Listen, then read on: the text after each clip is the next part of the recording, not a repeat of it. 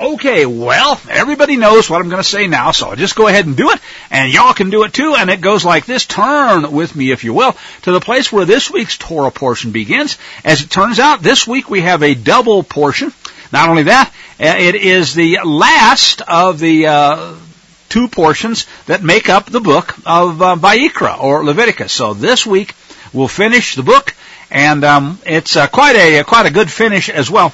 Anyway, the first portion begins, and Yahuwah spoke unto Moshe, Behar, Sinai. All right, Behar means in, right? Behar. Oh, Har is mount. So in Mount Sinai. And he said the following words. So here are the words in red that mark the beginning of the Parsha that's called Behar, after the mount. Speak to the Bnei Yisrael and say to them, when you come into the land which I give you, then the land shall keep a Sabbath unto Yahuwah. This is chapter 25, if I didn't say that.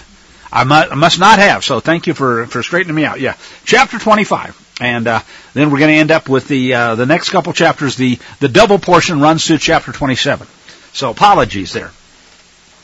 Speak unto the Bnei Israel. And when you come into the land's going to keep a Sabbath. And we're going to see that this is, of course, a fairly famous Parsha, because we're also going to hear a word that we've seen elsewhere, and that word is Jubilee, the Sabbath of Sabbaths. And a lot of things are going to hinge on these Sabbaths and rest for the land. As a matter of fact, in history, too. 6 years you'll plow your field. 6 years you shall prune your vineyard, and you'll gather in the produce of it. But in the 7th year is a Sabbath of solemn rest for the land. It's a Sabbath unto Yahuwah. You are neither to sow your field, nor to prune your vineyard. Now that which grows of itself of your harvest, you shall not reap. The grapes of your undressed vine you shall not gather. It is a year of solemn rest for the land. And one other thing, I'll make this point here. You'll heard this term, the Shemitah year, or the 7th year. That's a root word from those names for the numbers that we practice. But there's another element of this that I've always thought was kind of fascinating. It has to do with trust, right? Because you're going to essentially say, gonna do all this work, gonna harvest and plant for 6 years. 7th year, not. What are we going to eat in the 7th year? Answer, better have some trust. The Sabbath produce of the land shall be food for you, for you and your servant, your maidservant, your manservant, your hired servant, and for the settler by your side that sojourns with you, and for your cattle, for all the beasts that are in your land, and all the increase thereof shall be for food. And you'll number 7 Sabbaths of years unto yourself, 7 times 7 years, and that will be unto you, there will be unto you these days of 7 Sabbaths of years, 49 years in total. Then you shall make a proclamation with a teruah. There's that word again. We do the teruah, the blast of the shofar, the horn, on the 10th day of the 7th month. 10th day of the 7th month. Oh yeah, that's the Day of Atonement. On that day, you shall make a proclamation with the horn throughout all your land. Now, this next verse I hope will sound familiar. It doesn't to modern-day school kids, because they don't know anything about liberty anymore, and it's not one of the things that seems to be taught, because the intent is to expunge it. But back in Philadelphia, there was this thing called the Liberty Bell. This verse is the verse that was inscribed on the Liberty Bell. You'll recognize it when we get there. You shall hallow the 50th year and proclaim liberty throughout the land, unto all the inhabitants thereof. There it is. This is the verse that appeared back when we had liberty.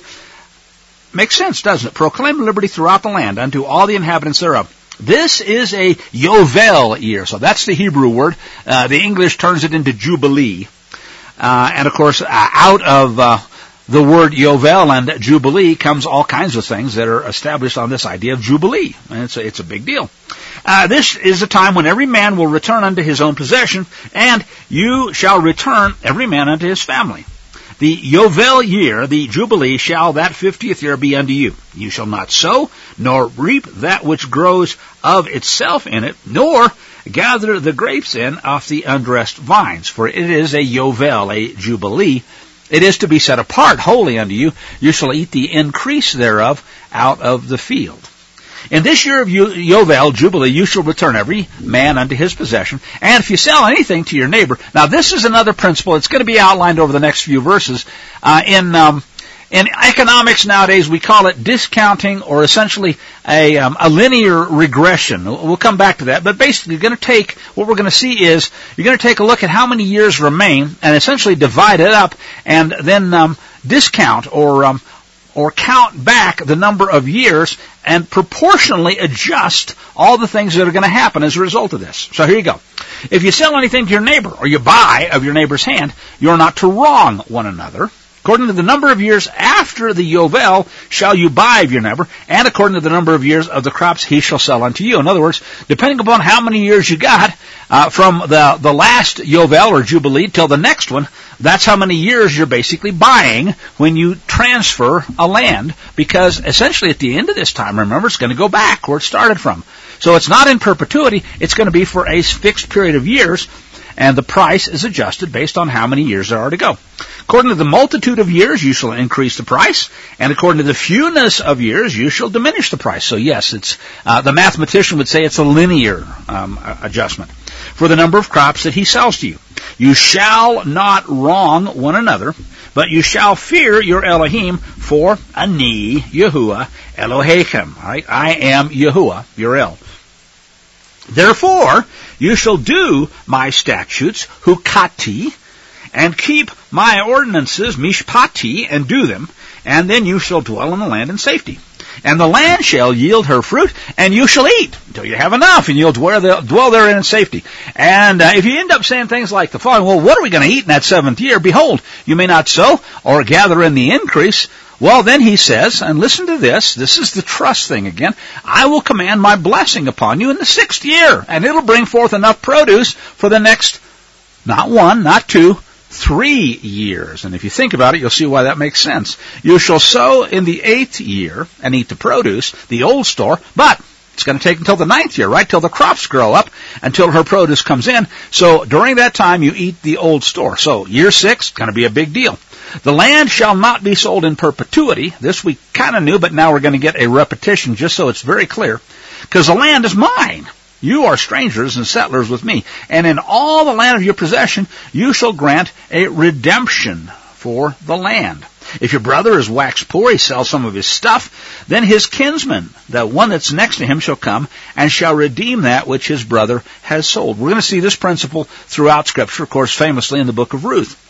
If a man has no one to redeem it, he's waxen rich, and he has sufficient means to redeem it himself, well, then he can count the number of years of the sale thereof, and restore the surplus, the overplus, unto the man to whom he sold it, and then he returns unto his possession. But if he doesn't have sufficient means to get it back for himself, that which he has sold shall remain in the hand of the one that has bought it up until the Yovel year, the year of Jubilee, and in the Jubilee it shall go out, and he shall return unto his possession. So remember, it's not a sale in perpetuity.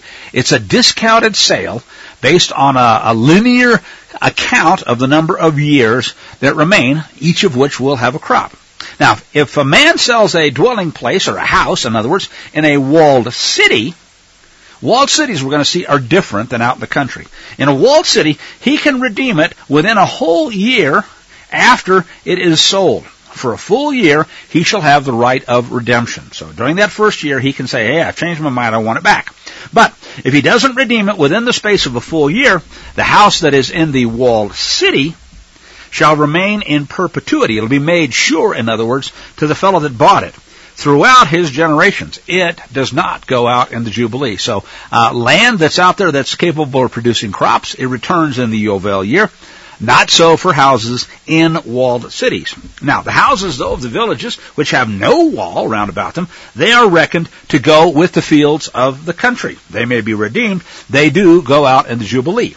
But as for the cities of the Levites, the houses of the cities of their possession, the Levites have a perpetual right of redemption. These are their cities. Now, if a man purchases of the Levites, and the house that was sold in the city of his possession shall go out in the Jubilee, for the houses of the cities of the Levites are their possession among the B'nai Yisrael. Now, if your brother, if he's waxen poor, his means fail with you, then you shall uphold him. As a stranger and a settler, he will live with you. Take no interest of him, no increase, but fear your El, that your brother may live with you. Don't charge him interest for the time that he's going to live with you. You shall not give him your money, your silver, literally, upon interest. Remember, money, silver in the Hebrew are the same word because they are the same. Well, back when we had honest weights and measures, that was clear. Nowadays, you have to explain that to people because they haven't got any idea of what real money is. Most of them have never seen it. You do not lend him your silver upon interest, nor give him your victuals for increase. So you feed him, and that's it. Ani Yahuwah your El, who in fact brought you out of the land of Egypt to give you the land of Canaan to be your El. Now, if your brother's waxen poor with you, and he sells himself unto you, you shall not make him serve as a bondservant. As a hired servant, as a settler, he shall be with you. He shall serve with you until the year of Jubilee. Then he goes out from you, he and his children with him, and he shall return unto his own family, and unto the possession of his fathers he shall return. Now, notice this is not the same as the rules we'll talk about, or we've already talked about them in the case of Exodus chapter 21, for bondservants. Because it says, they're my servants, of whom I brought forth out of the land of Egypt. They shall not be sold as bondmen. You shall not rule over him with rigor, but in fact you shall fear Yahuwah your El. Now as for your bondmen and your bondmaids, those whom you may have of the nations that are around about you, of them you shall buy bondmen and bondmaids. So of those other nations, you can actually have bond servants. You're going to treat them well, remember. This is not the same as chattel slavery or even tax slavery like we see in the United States where you can go anywhere in the world, but Big Brother's still got a hook in you. Moreover, the children of the strangers that sojourn among you, of them you can buy, and of their families that are with you, which they've begotten in your land, they too might be able to be your possession if they, sell themselves into bond service. And you may make them an inheritance for your children after you to hold for possession. Of them you may take your bondmen forever. But over your brethren, the B'nai Israel, you shall not rule over one another with rigor. So there is a difference here in the understanding between the brethren and those who are bondservants of other nations. Now, if a stranger who is a settler with you, he gets rich, he's waxen rich, and his brother, that's your brother in this case, is waxen poor beside him, and he sells himself unto the stranger who's a settler with you, or the offshoot of a stranger's family, after he is sold, he may be redeemed. So one of his brethren may redeem him. Or, now we're going to see that near kin is going to have some definition here, or his uncle's son may redeem him, or any that are nigh of kin unto him of his family may redeem him. Or if he's waxen rich, well, he can do it himself. And you shall reckon with him that bought him from the year that he sold himself to that fellow unto the year of Jubilee. So the same kind of a thing we're going to see. The price for redemption is going to be based on a discount of the number of years that we have up until the next time when he would be free anyway. According to the time of a hired servant, shall he be with him. If there be a lot of years left, according to them, he shall give back the price of his redemption out of the money that he was bought for. And if there remain just a few years unto that year of Jubilee, well, then you reckon with him. According unto his years, he shall give back the price of his redemption. So it's cheaper to redeem somebody a year or two away from the Jubilee than it is when there's a lot more time left. As a hired servant, year by year, he shall be with him. He shall not rule with rigor over him in your sight. Now, this is kind of an interesting one, too. There's a Rashi comment on this that I've always thought was kind of fascinating. He shall not rule with rigor over him in your sight.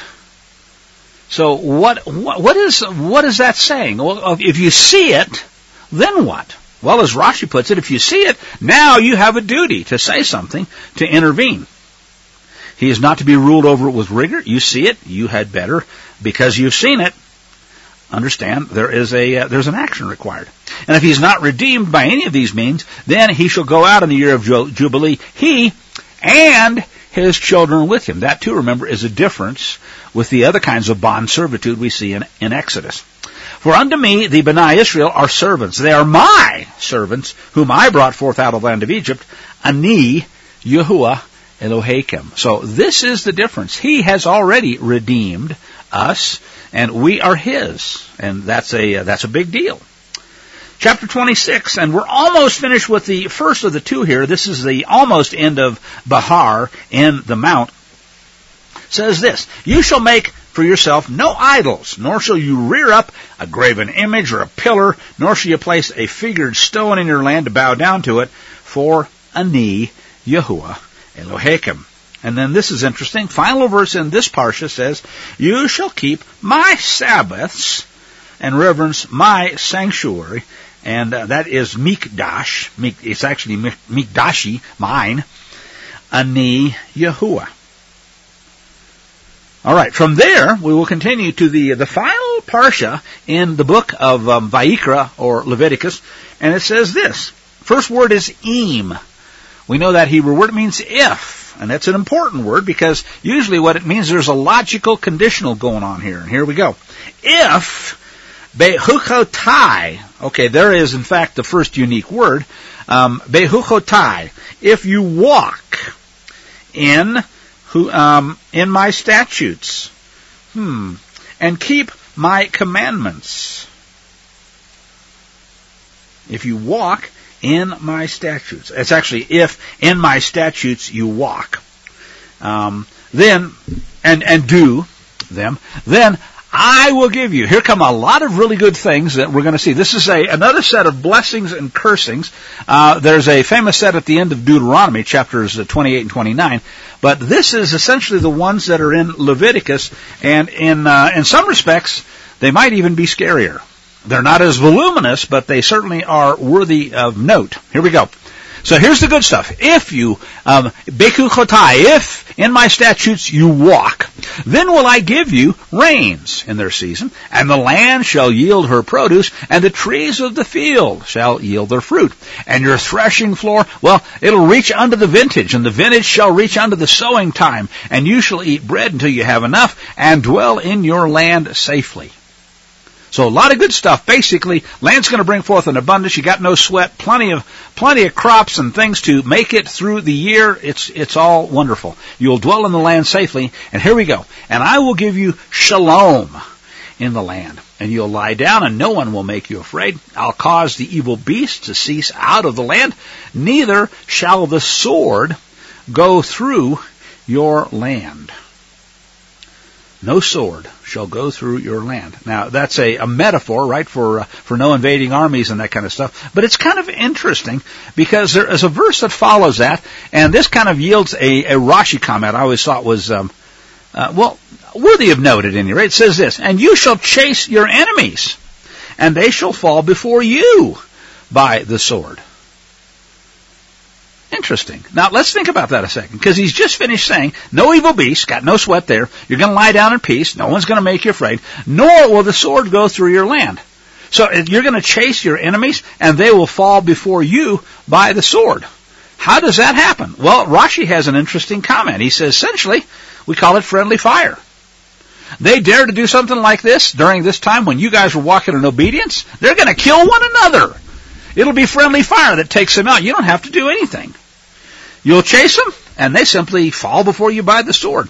One other note here, as I like to point out, there are two phrases that are used in the Hebrew, and this kind of gives us a clue, too, as to how this has happened. One is lefi cherev.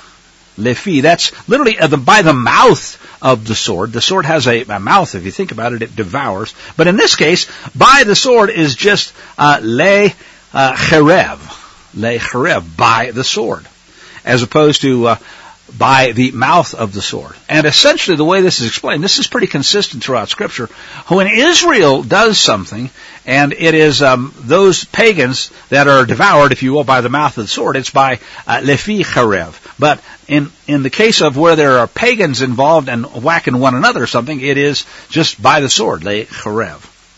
Here we go. This is a relatively famous summary of how lopsided this thing would be. 5 of you will chase 100, and 100 of you will chase 10,000, and your enemies shall fall before you.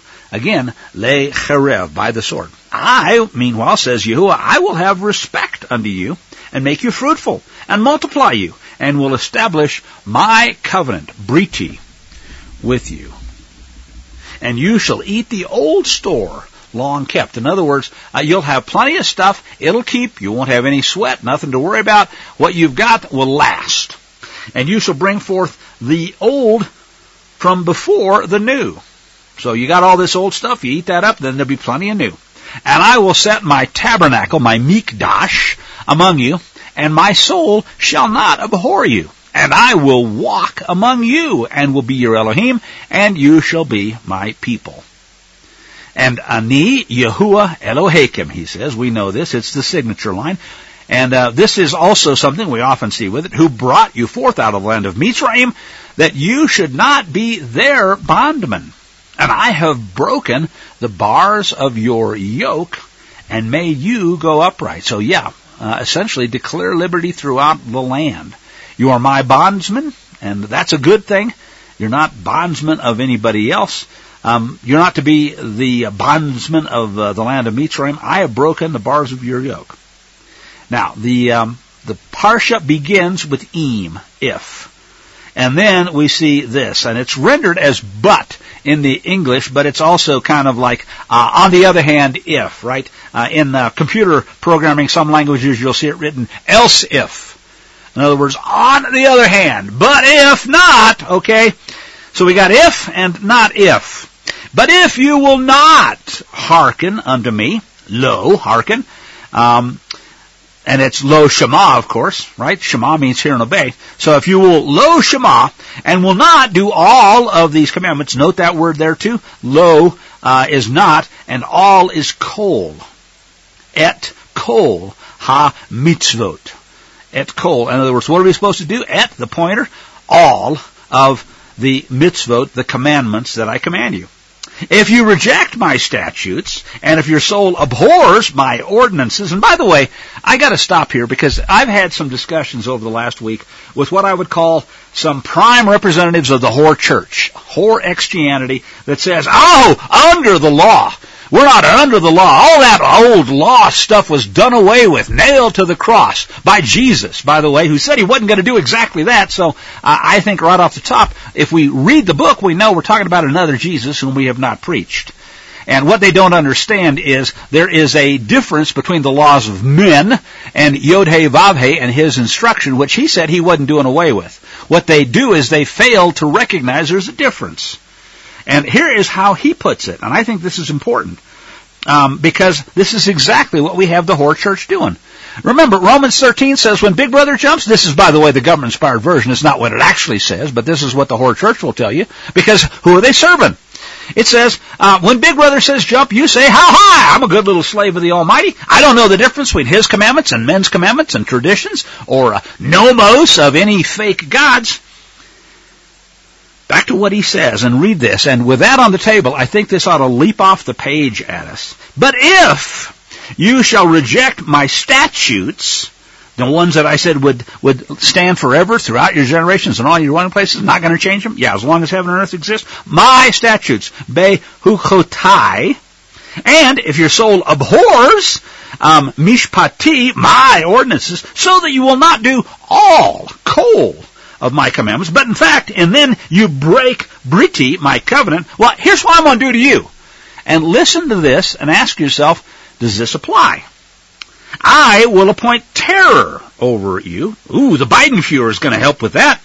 I will appoint terror over you, even consumption and fever that'll make the eyes fail, the soul languish. You will sow your seed in vain, for your enemies will eat it. Matter of fact, they'll be coming across the border like locusts, eating your crops and driving you out of your homes, taking your Obama and Biden phones and destroying your sons and daughters' inheritance. Think about it, folks. If, as I go through this, ask yourself what is going on today, and given that the whore church has literally done all of this, they object, they abhor his ordinances, reject his statutes, and tell you you're not even supposed to do it. How dare you say that we are supposed to do all the things that he says? Well, we don't have to. It's just if you want to be blessed that you should.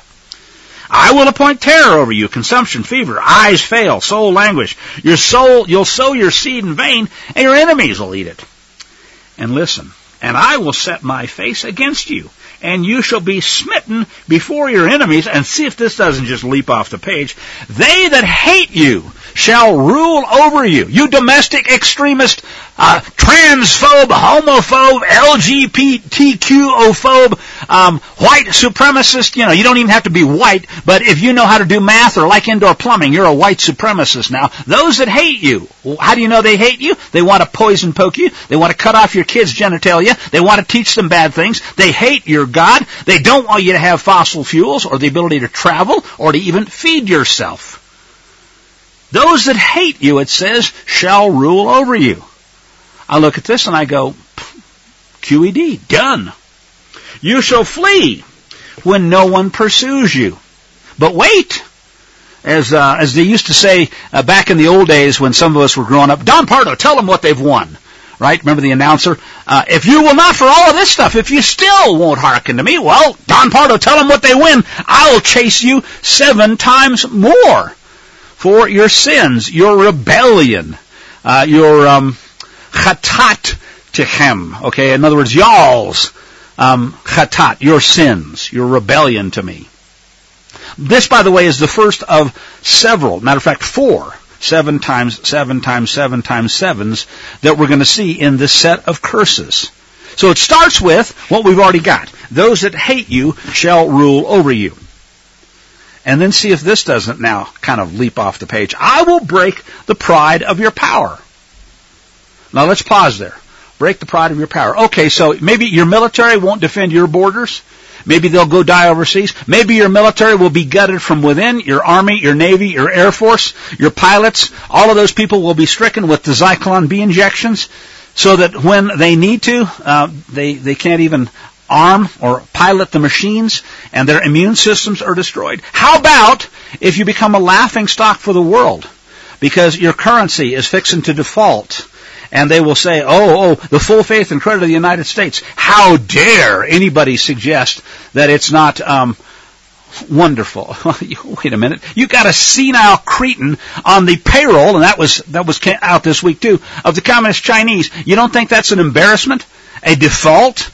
A dereliction of duty, literally a shame on the international front? I will break the pride of your power. I'm going to say, well, done. What else is new?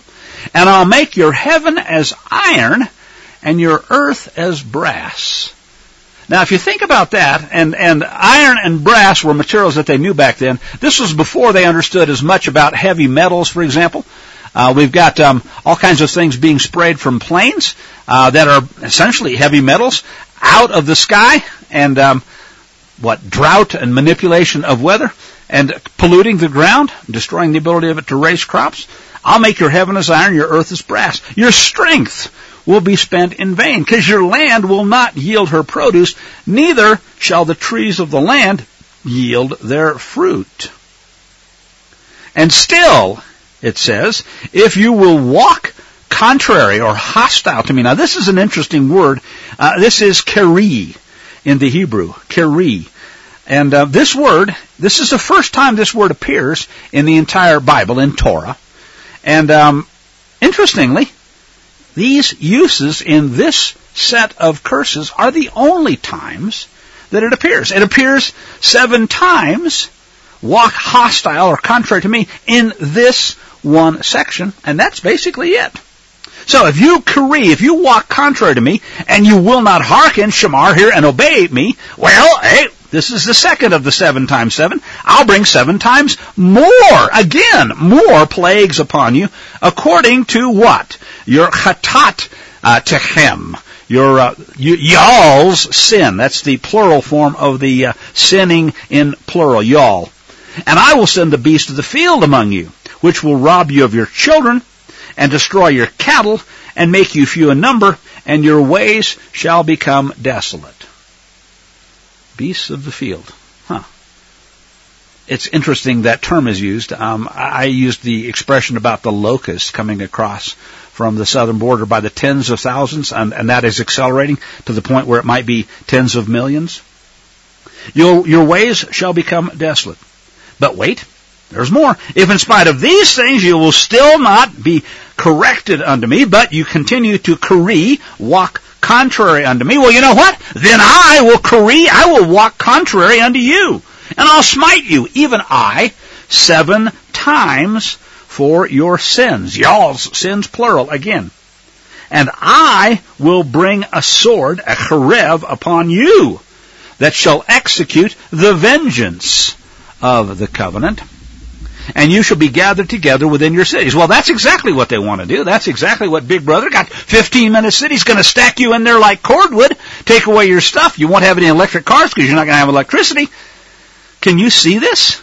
I'm going to stack you together in those 15-minute cities. I'll send the pestilence among you. Hey, how much easier it is when you're all cramped in there, and they can make sure that you take your Zyklon B, and anything that runs through you, as Patton once famously said, will come through you like crap through a goose.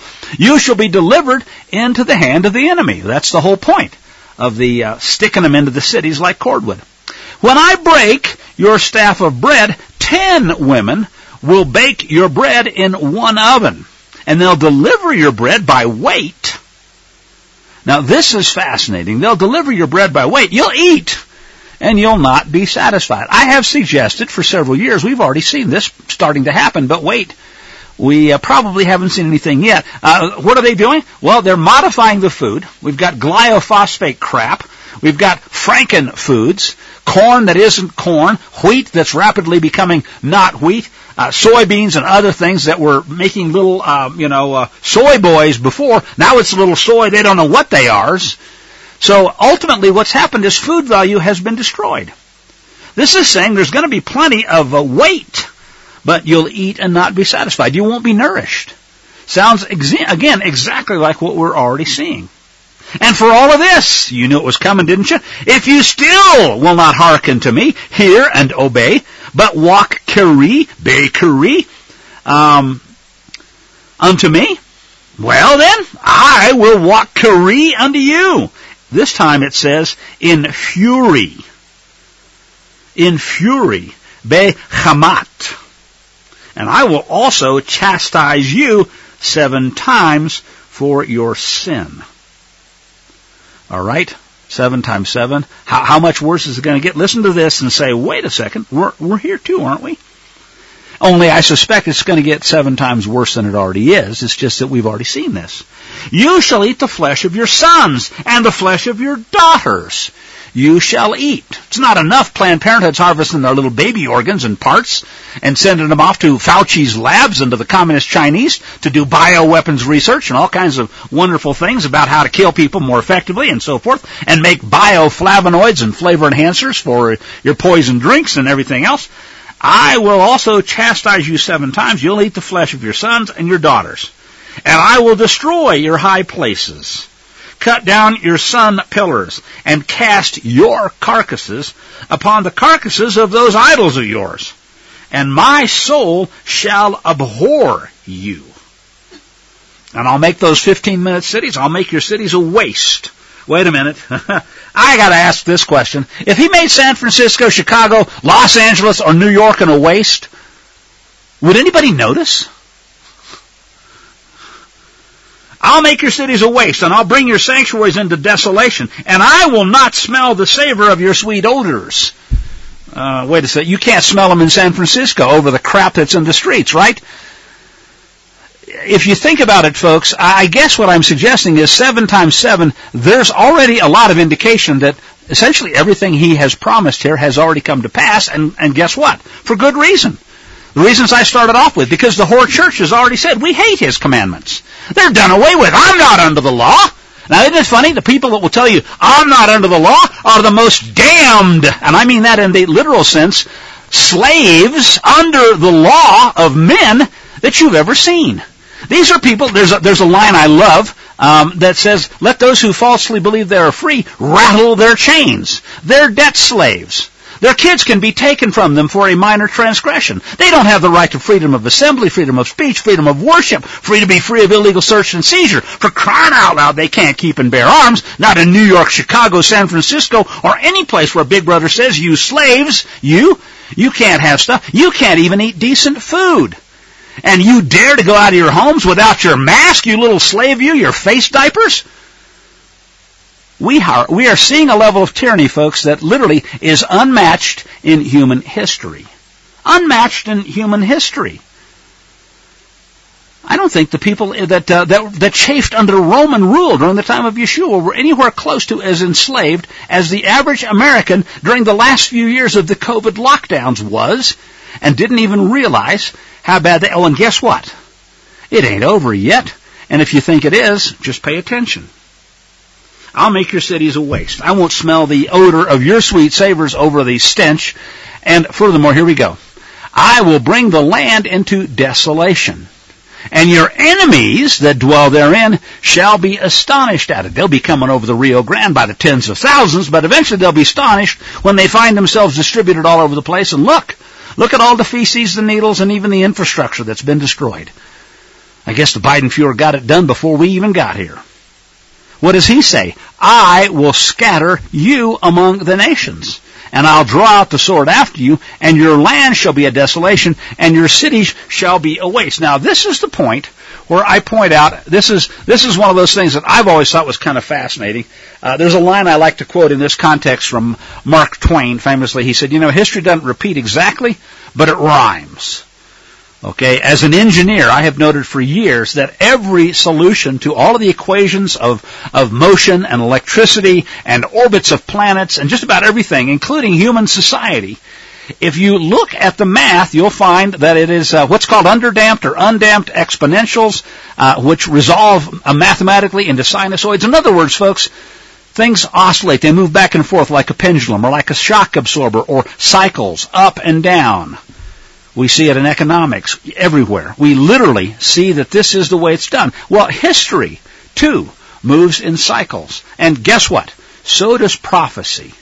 That which has been done is that which shall be done. And literally, says Solomon, there ain't nothing new under the sun. Here we go. And cycles repeat. And they don't necessarily repeat precisely, but they rhyme. In other words, sometimes you get bigger cycles, cycles of cycles, wheels within wheels. And here we are. I will suggest, in other words, that this part has already been fulfilled. We've already seen it. Here we are, still scattered. Northern kingdom, southern kingdom. The great diaspora, the scattering that was prophesied for rebellion has happened. We're still in exile. And guess what? Do you think just because we're scattered that we can't be kicked out of yet another land, like America or like Europe or other places for cause? History repeats, prophecy repeats. The same causes result in the same remedies, the same curses. I will scatter you among the nations, and I'll draw out the sword after you, and your land shall be a desolation, and your cities shall be a waste. Now, here is something that we've seen with respect to the land. The question is it done yet? Does it apply? Certainly some of the things. The Sabbath for the land seems to apply explicitly, specifically in the land. But a lot of the other elements, at least, of the covenant, again, they may not follow exactly, but I suggest they rhyme. Then he says, the land shall be paid her Sabbath, as long as it lies desolate, and you're in your enemy's land, even then shall the land rest and repay her Sabbaths. And as long as it lies desolate, it shall have rest, even the rest which it didn't have, not in your Sabbaths, when you dwelt upon it. Now, as for them that are left of you, I will send a faintness into their heart in the lands of their enemies. And at the sound of a driven leaf, that'll chase them. And they'll flee as one flees from the sword, and they shall fall when no one pursues. And they shall stumble one upon another, as it were before the sword when no one pursues, and you shall have no power to stand before your enemies. Doesn't that kind of explain a lot of what you see going on today? People literally cowering before their enemies. I marveled at the level of cowardice by elected officials, by so-called law enforcement, and by the peons, the serfs, the dumbed-down idiots who put on their little masks and drove alone in a car or rode a bike along a deserted highway with their stupid face diaper rebreathers on because what? They had no power to stand before their enemies, who treated them like dumbed-down slaves that they were, and they didn't even bother to speak up. They couldn't speak through their stupid masks. And you shall perish among the nations in the land of your enemies, and it shall eat you up. And they that are left of you shall pine away in their Torahlessness, in their iniquity in their enemies' lands, and also in the Torahlessness, the iniquities of their fathers, shall they pine away with them. Now this, remember, cycles. We get a positive cycle, a negative cycle. Listen to this. And they shall confess their Torahlessness, their iniquity, and the Torahlessness or iniquity of their fathers, and in their treachery which they committed against me, and also that they walked what? Bechukotai, in contrariness, in hostility unto me. I will also walk Bechukotai unto them, and bring them into the land of their enemies.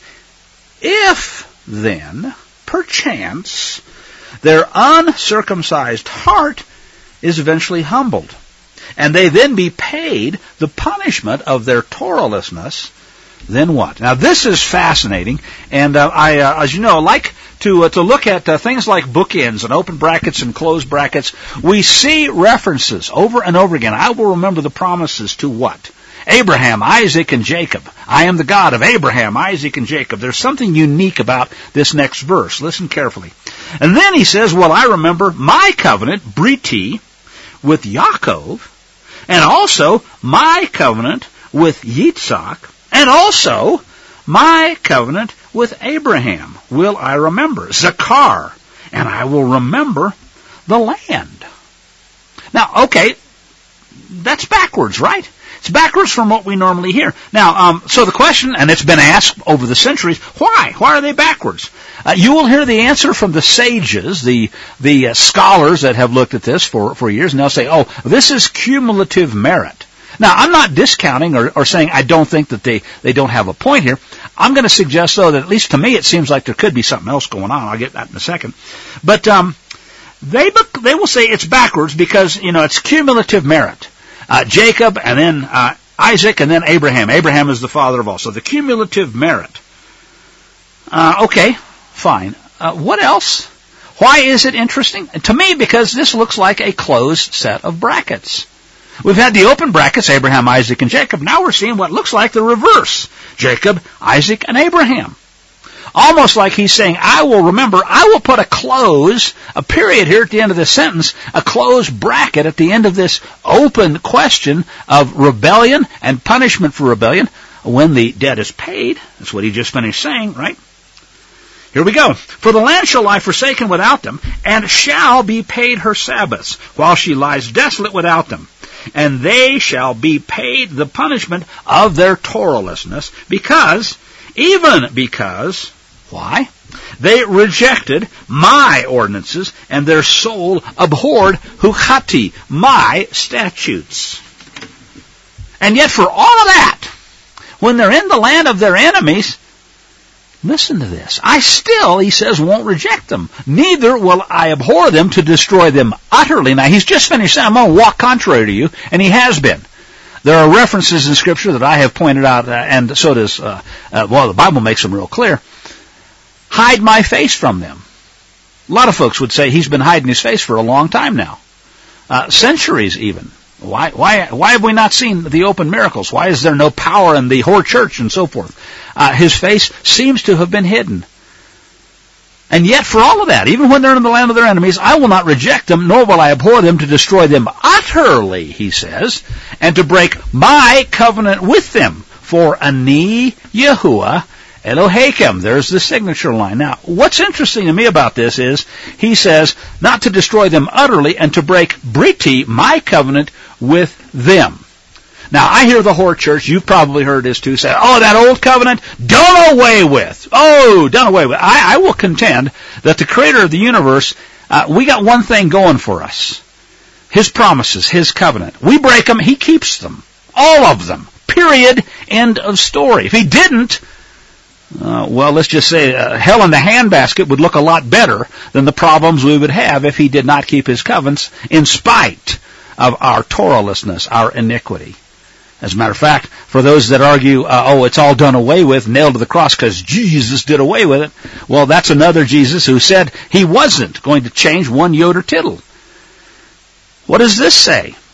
I'm not about to break my covenant with them, because for Ani Yahuwah Elohim, and for their sakes will I remember the covenant of their ancestors, whom I brought forth out of the land of Mitzrayim in the sight of the nations, that I might be their El, Ani Yahuwah. I might be Elohim to them. He keeps his, praise Yah, that he keeps his covenants. For their sakes, I will zakar, remember the covenant of their ancestors. All of the covenants, all of the promises. There's an element here, and there are a number of pieces coming together. That's why I like this idea of these reverse brackets. My covenant, I'll remember zakar, my covenant. The new covenant, the one, that's not what he's talking about here. He says, my covenant, remember the one that I made with Jacob, with Isaac, and with Abraham.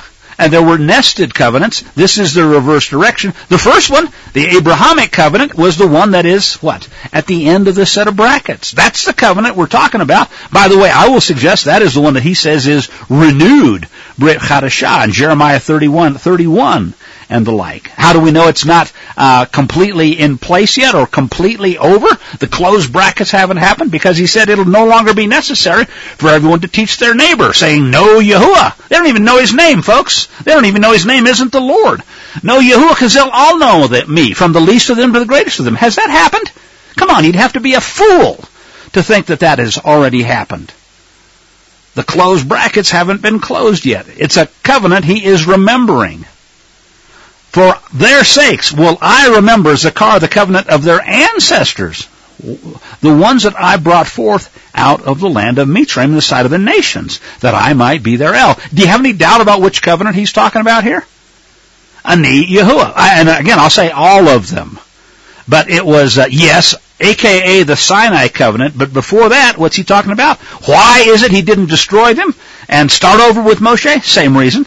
Because the covenant that I made, starting with Abraham, and with Isaac, and with Yaakov. He's remembering that. He has been keeping faithfully to it, even though we've broken it since, literally, since before any of us were even around. The last verse in chapter 26 says, these are ha-hukim, the statutes, they ha-mishpatim, the ordinances, they ha-torot. Torot, no, not the laws. That's what the English rendering says. Torot, folks, is the instructions, all of them. Remember, Torot, instructions, that's bigger than laws. How do we know? Well, it includes precedents, stories that tell us how the instructions, the statutes, judgments, and commandments are to work. Even things like parables. That's all Torot. These are the statutes and the ordinances and the Torot which he, Yahuwah, made between him and the B'nai Yisrael in Har Sinai, Behar Sinai, by the hand of Moshe. That was the end of chapter 26. These are the statutes and the ordinances and the Torot, plural, of instructions, which Yahuwah made between himself and the B'nai Israel, Behar Sinai, by the hand of Moshe. And then it says, chapter 27. Now, this is the last chapter in the book of Leviticus, or Vayikra, and it's kind of interesting, and yet this one is probably one of the more, I guess you'd say, obscure in a lot of respects, and one of those things that people tend to kind of scratch their heads about. Yahuwah spoke to Moshe, and he said, speak unto the B'nai Israel, say to them, when a man shall clearly utter a vow, and that word is singular there, of persons unto Yahuwah, according to your valuation. So the vow here is a nadir, and it is well, it's something that's kind of difficult to wrap our heads around. I've got a note in my margins on this score. There is going to be a valuation. It is the Cohen that's going to do the valuation. Your valuations shall be according to the following. So we're going to see a list of several things. For a male, ages 20 up to 60, your valuation will be 50 shekels of silver. That's a pretty hefty valuation after the shekel of the sanctuary. Now, if it's female, then the valuation is 30 shekels. Younger ones from 5 years old unto 20 years old, then the valuation for a male, 20 shekels. For a female, 10 shekels. So he simply says that the valuation is the following. Now, a lot of people can get very upset. Well, why are they different between males and females? Answer, because he's the creator, he writes the rules. But one of the explanations possibly is that when you're talking about work, that the young male has the potential to do more work probably than the young female, although there are certainly other things that would mitigate and would argue in another direction. So I don't know ultimately, but we're going to get a listing. If it's a month old up to 5 years old, then the valuation for a male, 5 shekels, with a female, 3 shekels. And from 60 years old and up, if it's a male, the valuation is 15 shekels, female, 10 shekels. Now, if he's too poor for your valuation, then he shall be set before the priest, and the Kohen, the priest, shall value him according to the means of him that vowed.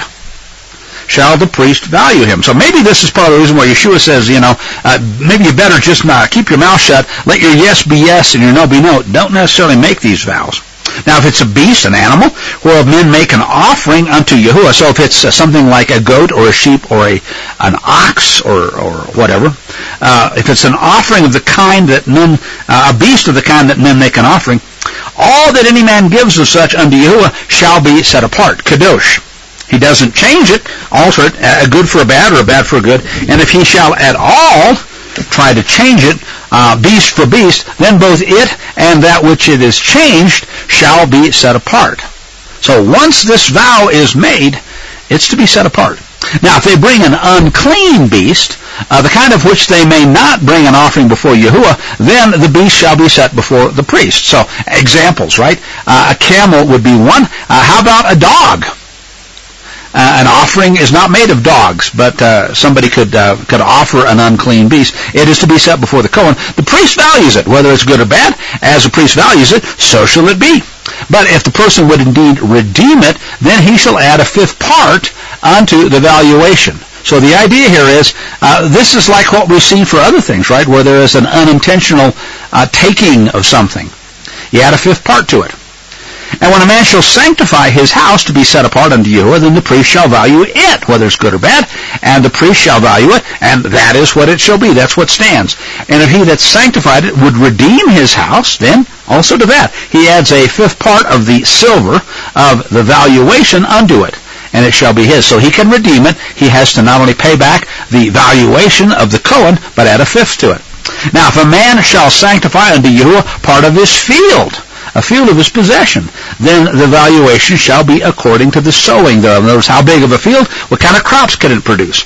The sowing of an omer of barley shall be valued at 50 shekels of silver. And if he sanctifies his field from the year of Jubilee, according to your valuation, it'll stand. But if he sanctifies his field after the Jubilee, well, then what are we going to do? Discount it according to the principles we've already seen. The priest shall reckon unto him the kasef, the silver, according to the years that remain unto the next year of Jubilee, and an abatement shall be made from the valuation. So again, we discount it proportionally year by year over that time. Now, if he that sanctified the field would indeed redeem it, then he shall add the 5th part of the silver of the valuation unto it, and it shall be assured to him. So again, he doesn't just pay it back, he adds a 5th part. If he doesn't redeem the field, or if he sold the field to another man, it shall not be redeemed anymore. But the field, when it goes out unto the Jubilee, listen to this, shall be set apart wholly unto Yahuwah as a field devoted. This is the first time we see this word used, and it's interesting. This is another one of those words like kadosh that can be something either very good or very evil, or it depends on who it's devoted to, right? So the word here in the Hebrew is ha-cherem, and it means devoted. And again, it can be devoted to Yah, or it could be devoted to something pagan. The possession, though, thereafter is the Kohen's. And if he sanctifies it, sets it apart unto Yahuwah, a field which he's bought, which is not of the field of his possession, then the priest shall reckon unto him the worth of that valuation, his valuation, unto the year of Jubilee. And he gives that valuation in that day as a set-apart thing unto Yahuwah. In the year of Yovel, the field shall return unto him of whom it was bought, even to him to whom possession of the land belongs. So it goes back. And all your valuations, it says here, shall be according to the shekel of the sanctuary, 20 gerahs to the shekel. Howbeit, the firstling among beasts, which is born as a firstling to Yahuwah, no man shall sanctify that. Whether it's ox or sheep, it is Yahuwah's. Now, if it's of an unclean beast, then he shall ransom it according to the valuation, and add to it the fifth part, just like we've been seeing. Or if he is not redeemed, then it shall be sold according to that valuation, to your valuation, meaning the Cohen's. Notwithstanding, no devoted thing, no thing which is cherem, that a man may devote unto Yahuwah of all that he has, whether it's of man or beast, or of a field of his possession, shall be sold or redeemed.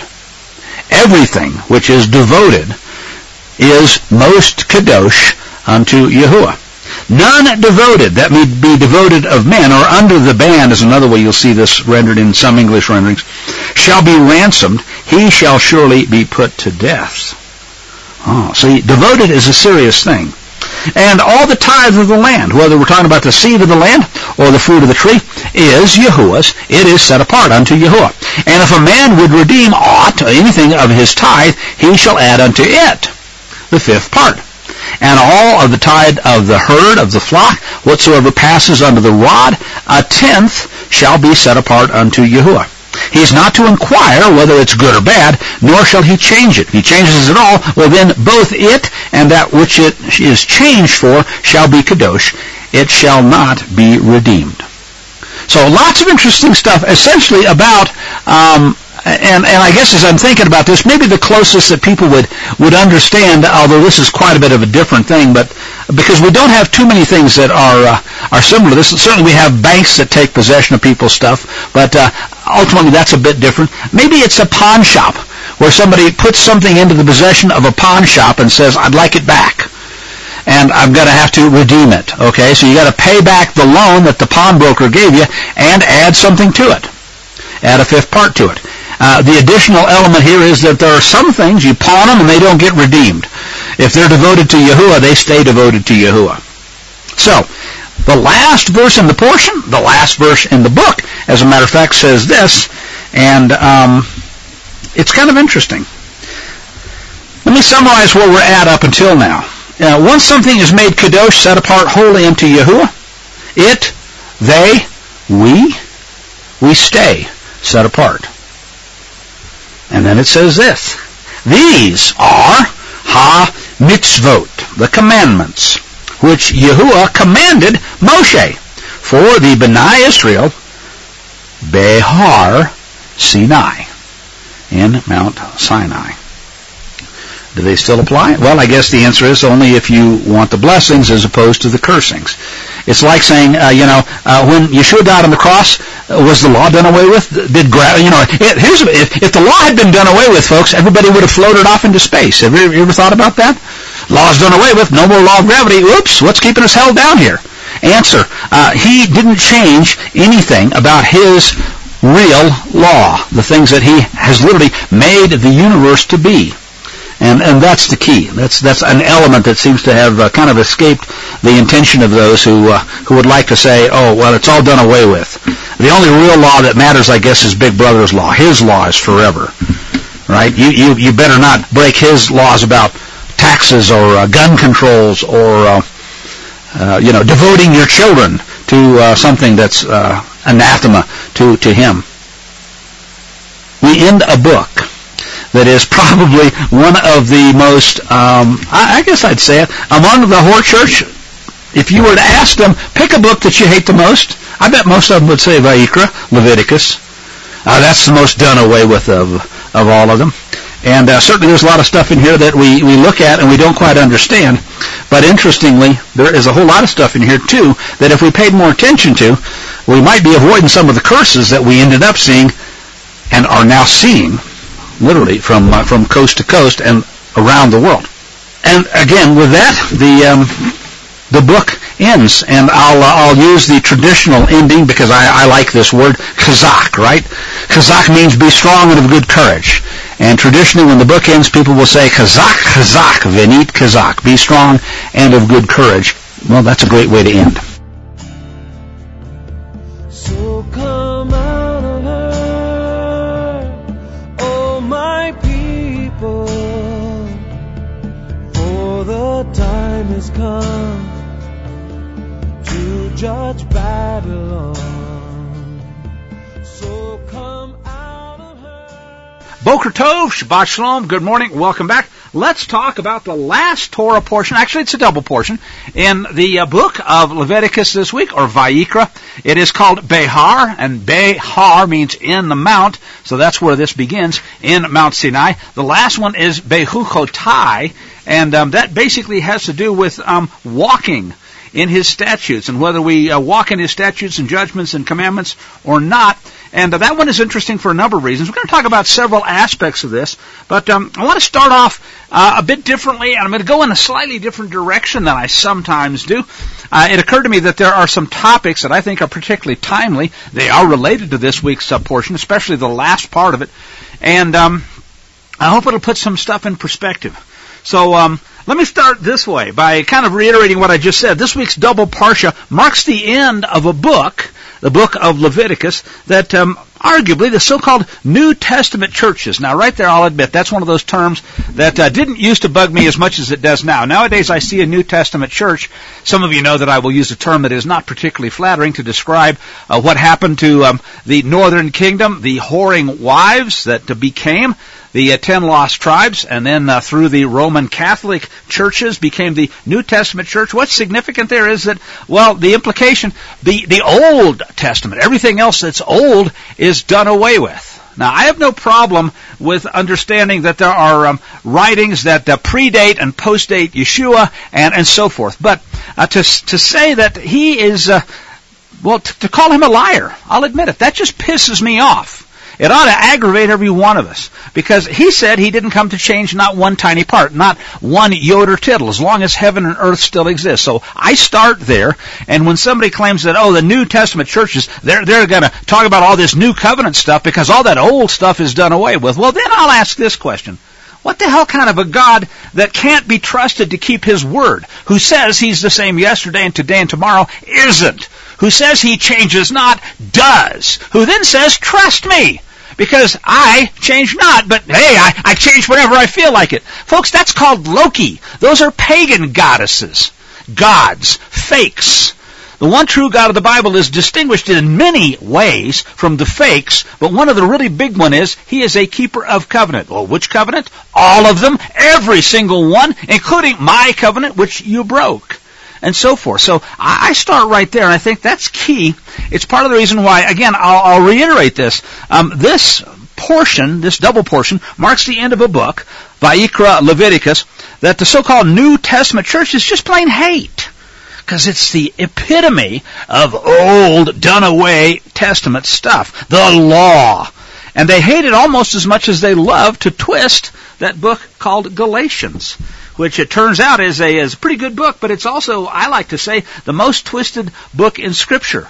And part of the reason is because if people don't know His Word, if they don't build upon the rock, upon the foundations, if they build on shifting sands, as we were warned, if they fail then to build line by line, precept by precept, here a little, there a little, they end up not just in the weeds, but on the road to hell.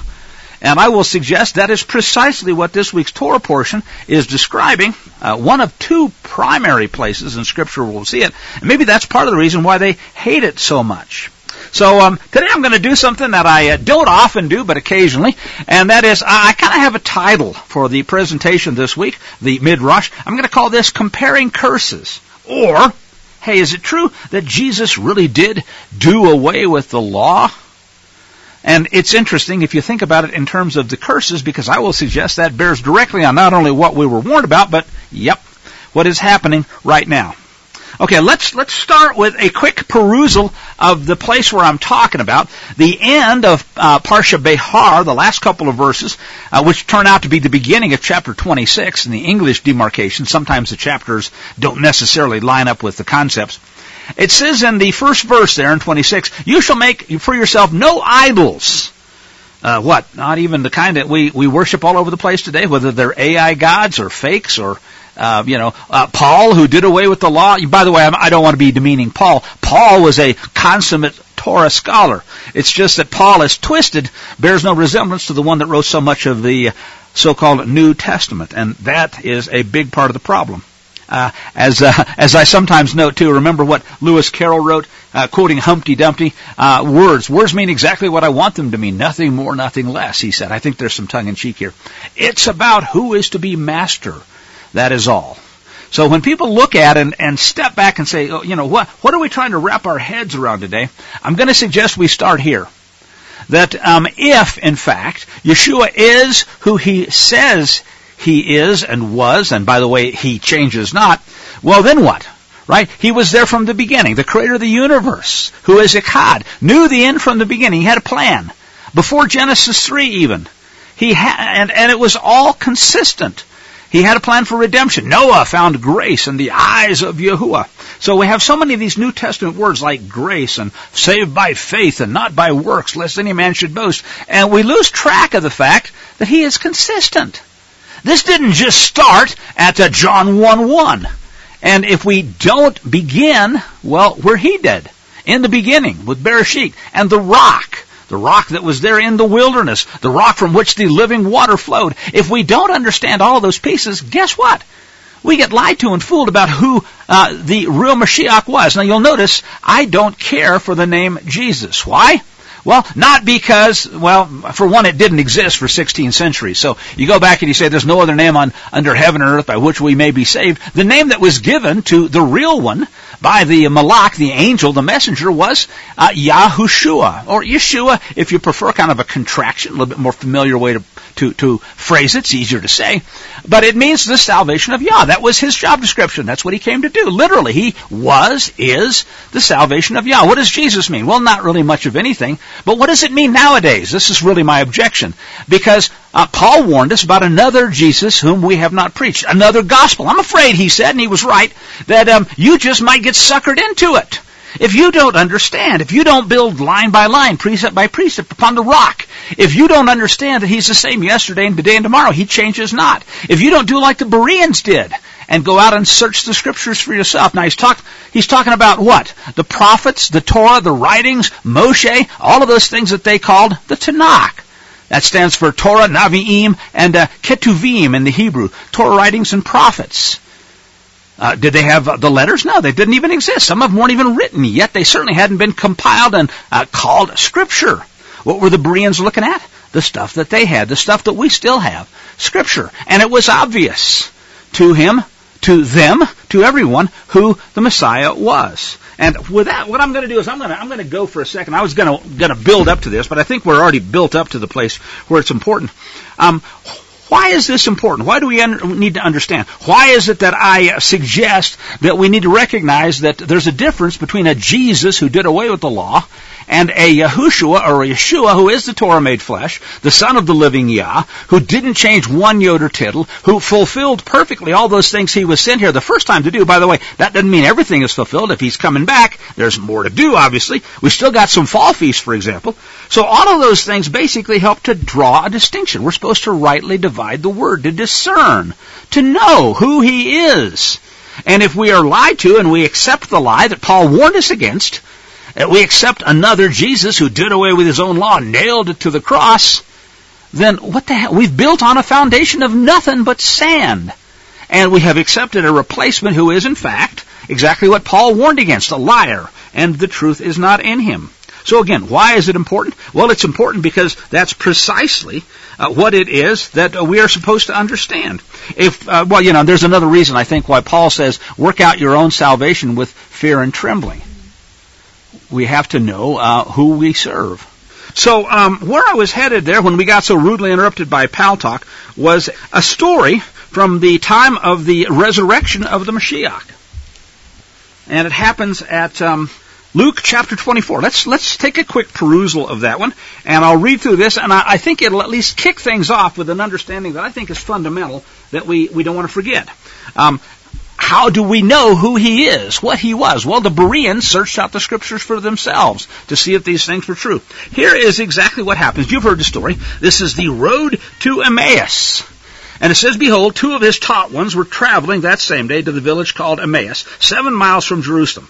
They talked about all these things which had happened. So while they're walking along, here comes the Mashiach, the risen Mashiach himself. He drew near and he went with him. But it says, they, just like so many in the Hor Church today, their eyes were darkened, restrained. They couldn't see him. They didn't recognize him. They had eyes but did not see. And he said to them, hey, what are you talking about here with one another as you walk and you're so sad? Well, the one whose name was Cleopas answered and said to him, "Are you the only stranger in Jerusalem who doesn't know, who hadn't heard about what happened in these days?" "Well, what things?" he said. Well, so they told him those things concerning Yahushua of Nazareth, who was a prophet, mighty in deed and word before Elohim and all the people, and how the chief priests, the so-called Kohanim, and our rulers delivered him up to be condemned to death, and they crucified him. But we were hoping it was he who was going to redeem Israel. In other words, they were looking for a political savior, not much different than what people today expect, somebody coming out of Washington on a white horse, I think. And they were gravely disappointed. Besides all of this, they said today is the third day. That's an interesting coincidence, isn't it? Yeah, sure. The third day since these things happened. Yeah, and there was a certain set of women of our company. They arrived early at the tomb, real early, like probably right at the end of the Sabbath, which would have been at dusk on the end of the Sabbath, Saturday evening, right? There is, in fact, some dissension on that topic. But one thing's for sure, folks, they weren't there for the Ishtar Sun God Day services. All right, they got there under the tomb, and they astonished it, because they didn't find his body. So they came saying they had seen a vision of Malachim, messengers from El, descending, and that, in fact, he was alive. So a certain of those who were with us went to the tomb, found it just like the woman had said, but they didn't see him. Well, then he, and it's capitalized in the modern English translations, he, the risen one who was walked with him, he said, "O foolish ones, and slow of heart to believe in all that the prophets have spoken." Now let's pause there. All the prophets. Now these are all what? Old Testament prophets. These are all things that the New Testament churches would say are done away with. Well, no, let's be right here, Mark. They fulfilled. So once it's fulfilled, they're done away with. All of it? Is he coming back? Is Damascus still a city? Well, not all of it. Well, then remember what he said.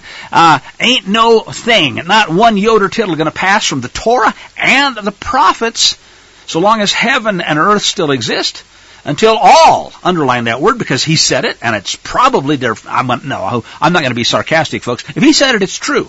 And if he said it, don't be twisting his words and saying, well, he didn't really mean it. Come on. They'll say, Paul didn't really mean it when he said these things, but no, they won't say that. Paul's word is gospel. But when Yeshua has words in red, well, we take those with a great big grain of salt because they might contradict the New Testament churches. Color me skeptical. I'm reading this story for a point, and let's get to it, because he is. "O foolish one, slow of heart to believe in all the prophets have spoken.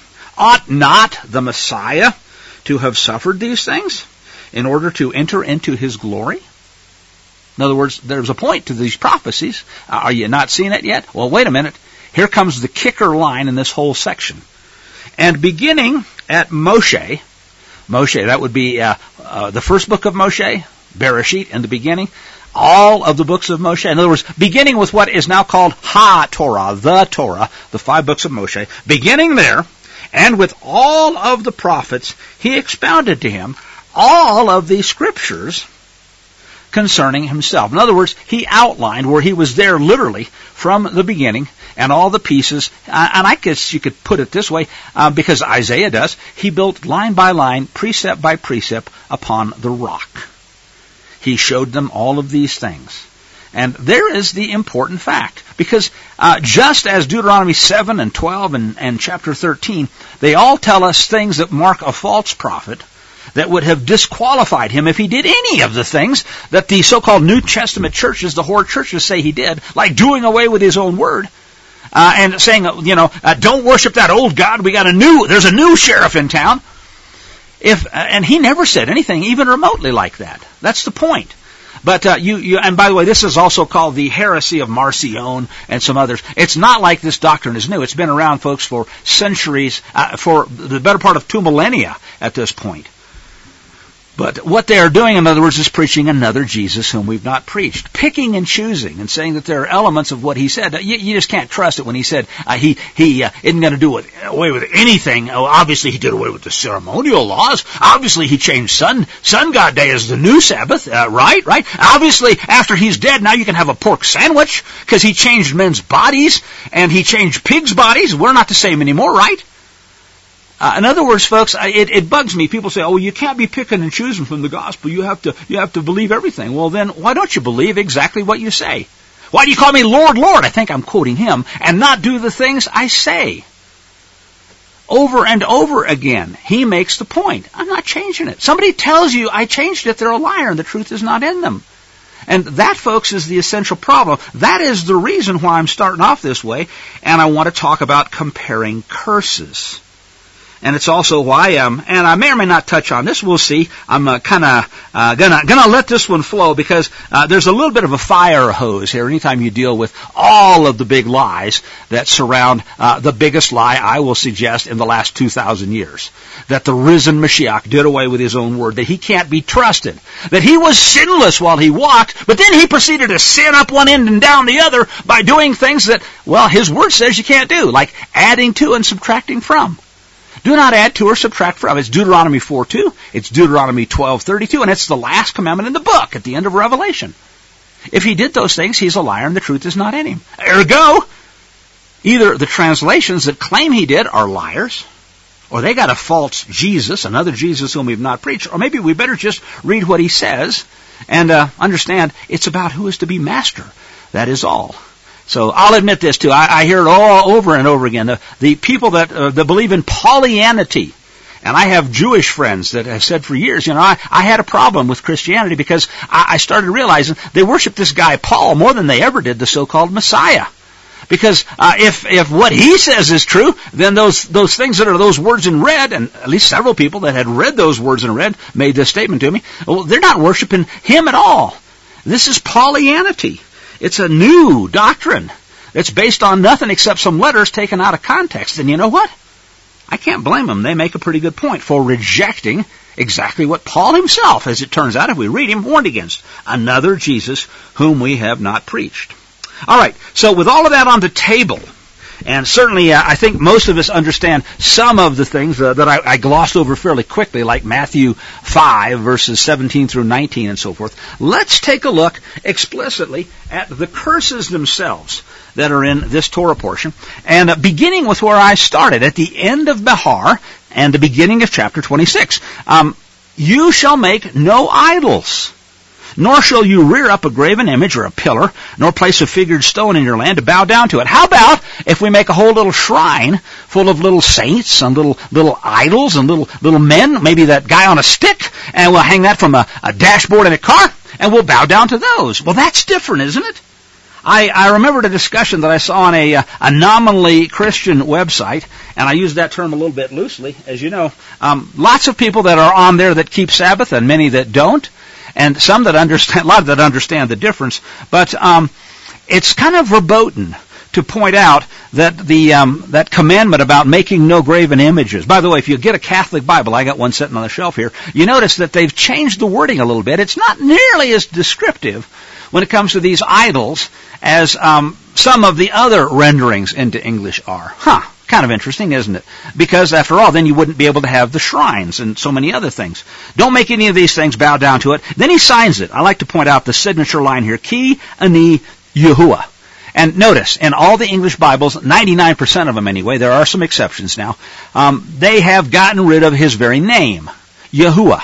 Yod He, Vav He in the Hebrew, and they replace that with the Lord your God. That's not his name. At best, it's a title. More importantly, it's hiding his real name because he uses it so often to make a point. And if you hide his name and change it, the point is kind of lost. Ani Yahuwah. Then he says this too, I think might be important. You shall keep my Sabbaths. My Sabbaths, which, well, the ones that he said to keep forever throughout your generations in all your dwelling places. The one that the whole church said, no, by virtue of the power of apostolic succession, we have decreed, and by the way, Constantine told us that if we wanted to quit being persecuted, we needed to worship the sun god on his day, so that sounds like a good deal to us.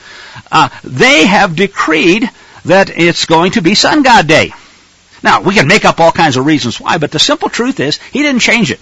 He said, keep it forever throughout your generations in all your dwelling places. Now, one of the things you'll hear, and this is correct, and it's part of the reason why the 80-20 rule, mixing a lie with the truth, is such an insidious way to deceive people. Well, you will hear that there are certain commandments that apply only in the land. That's true. You can't very well make your bring your offerings to the temple if he, Yod-Heh-Vav-Heh, destroyed it for cause and kicked us out of the land. We're not even there, and the temple's gone besides. Can't do it. Don't argue about whether it's coming back or not until you see it. There may or may not be prophecies that are yet to be fulfilled. Funny how they'll pick and choose from that too, isn't it? But the point is, you can't do it. If you can't do it, you might as well not worry about it. If you're a man, you can't do the things for a woman. And if you're not a Cohen, you can't do the things that apply to priests and so forth. But this, we can do. You can keep my Sabbaths. Now, by the way, that includes his other Moedim, his appointed times. The ones that told us about his first coming, the time of Passover and first fruits, and the one that's coming up, Shavuot, and the time of the fall feasts that pretty well look like, for those that have eyes to see, I will suggest, prophetically a picture of his return. Starting with the countdown timer, which begins on that one that no man knows the hour or the day, and then ends with the wedding feast. All right, again, there are so many things here. Regular people that have studied the Torah understand what I'm talking about. Those that may listen to this later might not. Because, in fact, if we have been deceived, if we believe that the law is done away with and we haven't been paying attention to things he said to keep forever, then we don't know. Now, I started to say, and there are certain things you can't do when you're not in the land. Well, this one, keep my Sabbaths, look through, do a word search. See how many places in Scripture over and over and over and over again, including in this book, but others too. He says, keep my Sabbaths, all of them. And guess what? He says it over and over again, forever, haolam, throughout your generations and in all your dwelling places. If you're in exile, you're not dwelling. No, you have a dwelling place. It's just not in the land. Can we keep his Sabbaths? Well, he said, forever, throughout your generations, in all your dwelling places. And I'll say it again. I've been called condescending because people say, well, this is so obvious. You talk about it like it's obvious. The answer is, it is obvious. If you can't see it, it's not his fault. It's that you've been lied to. You've inherited lies from your fathers. You're not willing to see it. Just like those men on the road to Emmaus. Maybe they didn't get it until he pointed it out to them. Well, that's what people are trying to do. So study. Be like the Bereans. Work out your own salvation with fear and trembling. Try to make sure you're serving the right Mashiach, the one who didn't change, the one who is the same yesterday, today, and tomorrow, did not do away with his own Sabbaths, his instruction, his statutes, judgments, and commandments. This is vitally important stuff, and we're going to see here in just a second. Because after that, you shall keep my Sabbaths and reverence my sanctuary, Mikdashi, mine.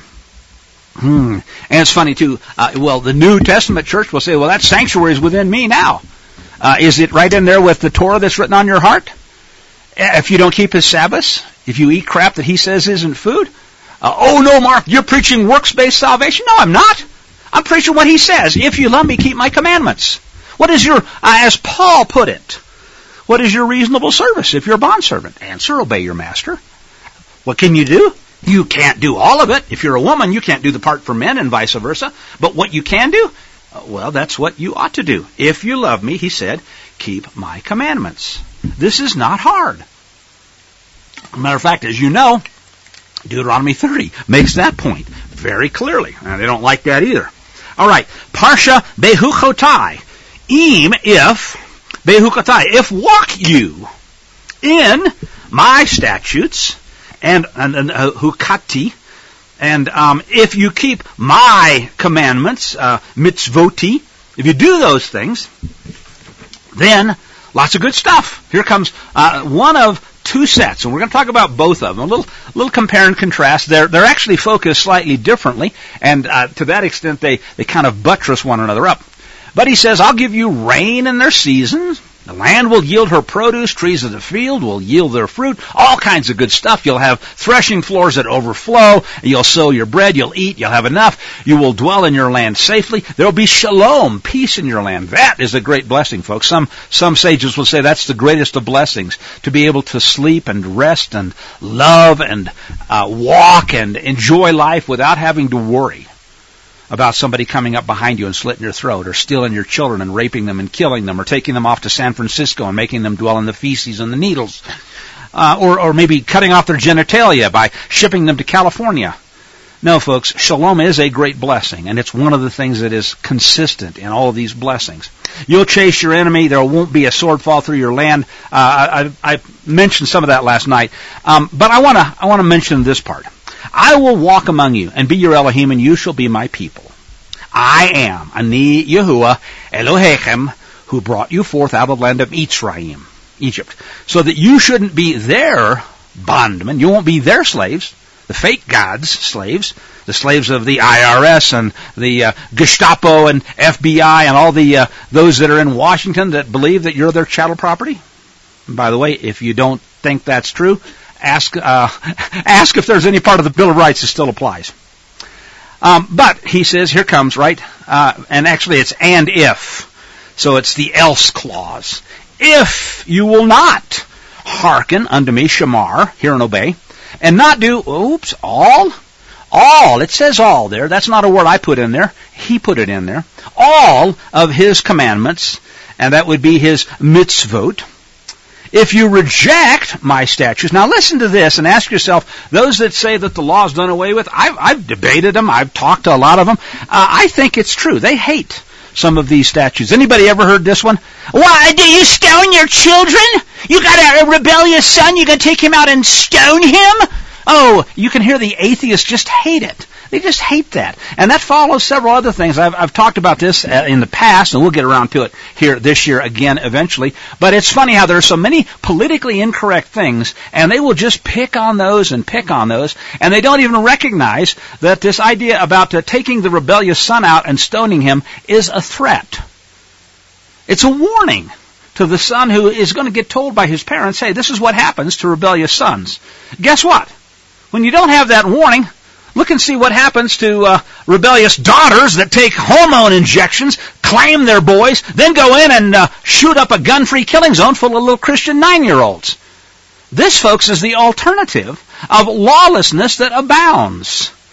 It ought to, at least you'd think, send a message. Isn't it funny, in other words, how the very people who rail against his instruction and say, how dare that God of the Bible even suggest that there might be a time to take care of a rebellious son before he goes up and shoots up a church, have ended up bringing about exactly the kind of curses that are being warned about right here. And that is the point of the compare and contrast, comparing curses today. Here we go. So it says, if you won't hearken, if your soul shall reject my statutes, if your soul abhors my ordinances, doesn't that describe much of the whore church? We hate it. We hate all these things he wrote about marriage. We hate the things that he wrote about what's food and what's not food. We hate all of this law. Oh, it's bondage, it's bondage, it's bondage, I tell you. So I would rather be a Romans 13 good Christian. I'd rather go to the gulags. I'd rather take the mark of the beast. I'd rather have my dishonest weights and measures and my Obama phone. Come on. It bugs me, and I'll admit, Mark sometimes gets sarcastic. You bet your sweet you know what I do. When I hear all this crap about people saying, I'm not under bondage, but I got to fill out my forms, I got to get my permission slips, I got to have permission to speak freely, oh, I don't want to be out of line if they ban me from Facebook, and then they'll take my children away because I'm not a good little slave. They called me a homophobe and a transphobe. Come on. You talk about people under bondage? This is about the worst kind of bondage you can get. What does Yeshua say? Those whom he hath made free are free indeed. What does Paul call himself? A bond servant, a slave. Well, but there's a difference, right? A bond servant of the Most High, a bond servant of the fellow he called Lord and Master. The one who wrote those words in red and said he wasn't changed in a single word of the Torah, that Paul knew by heart, every single word of it. He also knew that there was crap, the law, so-called, the nomos of the Pharisees, that was not part of the Torah because they were additions to, primarily. And with the whore church, you get some subtractions from. We'll subtract out things he says we don't like pork, but we'll add fish on Fridays, maybe, for a while, instead. There is so much crap, in other words, that what's happened over the centuries is people don't recognize what's true, what's law, and what's not. They have failed to discern the difference. If your soul abhors my ordinances, you've been fed so much crap from the whore church, you can't tell the difference between what's real and what's fish on Friday. You can't tell what's real, you got the little idol hanging from your mirror in your car. So that you will not do, he says, all of my commandments, but in fact break briti, my covenant. Well, here's what I'm going to do to you. Now listen to this. I asked the question, I'm going to expound a bit today, and we're going to go to Deuteronomy as well. Here's what I'll do to you, he says. I'll appoint terror over you. Well, hell, you got a rigged election. You got 10,000 plus invaders per day and growing coming across the open southern border. How many of those are actual terrorists? What is it, 1 in 100? If it's 1 in 100, folks, let's see, that would be 100 a day terrorists. If an average terror cell is 3 to 6 terrorists, do the math, right? That's a dozen or more terror cells per day. And they're getting free bus tickets and plane passes, and they're going all over the United States. How many does it take to blow up a train station, a power plant, or a transmission line transformer substation? Yeah, 3 or 6. They'll do it handily. I will appoint terror over you. Folks, we've already seen it, but you ain't seen nothing yet compared to what he promises. Because what he's fixing to say here is going to get 7 times worse. Listen to this, and then I'll go to the contrast part. Terror over you, consumption and fever, maybe even bioweapons, right? The Fauci flu and injections, whether you like it or not. Well, inject your little kitties too. Your eyes will fail, your soul will languish. You'll sow your seed in vain, but your enemies will eat it. I'll set my face against you. Those that hate you shall rule over you. I got this one in underlined and those that hate you. Well, see, you don't even have to be white anymore to be called a white supremacist. And this phobe, that phobe, trannyphobe, homophobe, you name it, if you're a phobe, they hate you. And guess what? They rule over you. They'll ban you from Facebook. They got a WEF woman in there now that the great savior Elon Musk has put back in at Twitter. That didn't last long, did it? So much, in other words, of those that hate you will rule over you. And I could go and spend an hour just going through places in Scripture. Women and children will rule over them. Isaiah, all kinds of places. But let's just put it this way. If you haven't figured out that that has already happened, you're probably listening to the wrong kind of a podcast. You'll flee when none pursues you. And for all of this, he says, if you still won't hearken, shamar, hear and obey unto me, well, I will chastise you even 7 times more for your rebellion, your sins, your disobedience. Okay, and we'll come back to some of this, but I want to, at this point, let's take a shift and go look at the other place, the probably most famous place in Scripture when it comes to curses. And this is Deuteronomy chapter 28, primarily. And it starts with some blessings, and it says, blessed you'll be in the city, blessed you'll be in the country, in the field, blessed will be the fruit of your body, of your land, your cattle, and so forth. Blessed you'll be when you come in, blessed you'll be when you go out, and so forth. The enemy might rise up against you, but he'll be smitten before you. Come in one way, flee before you 7 ways. Your barn will overflow. All kinds of good stuff. And then what we get is, but on the other hand, if you believe that crap from the New Testament churches, that all these commandments are done away with and you don't have to obey anymore, just say the get out of hell free prayer card, get your card, hold that up, and you don't have to worry about anything, then I got a problem. Okay? I will mention this one. We'll come back to this. Yahuwah, it says. No, not the Lord. Yahuwah will make you the head and not the tail. That's the blessing. Later he's going to say, and on the other hand, if you don't do it, you'll be the tail and not the head. And by the way, when you're overrun with 600 plus million invaders, guess who gets to be the tail? You'll be above and not beneath. But the converse, and what we're seeing, you'll be beneath and certainly not above. The commandment, if you hearken to the commandments of Yahuwah Yireh, which I command you this day to observe to do them.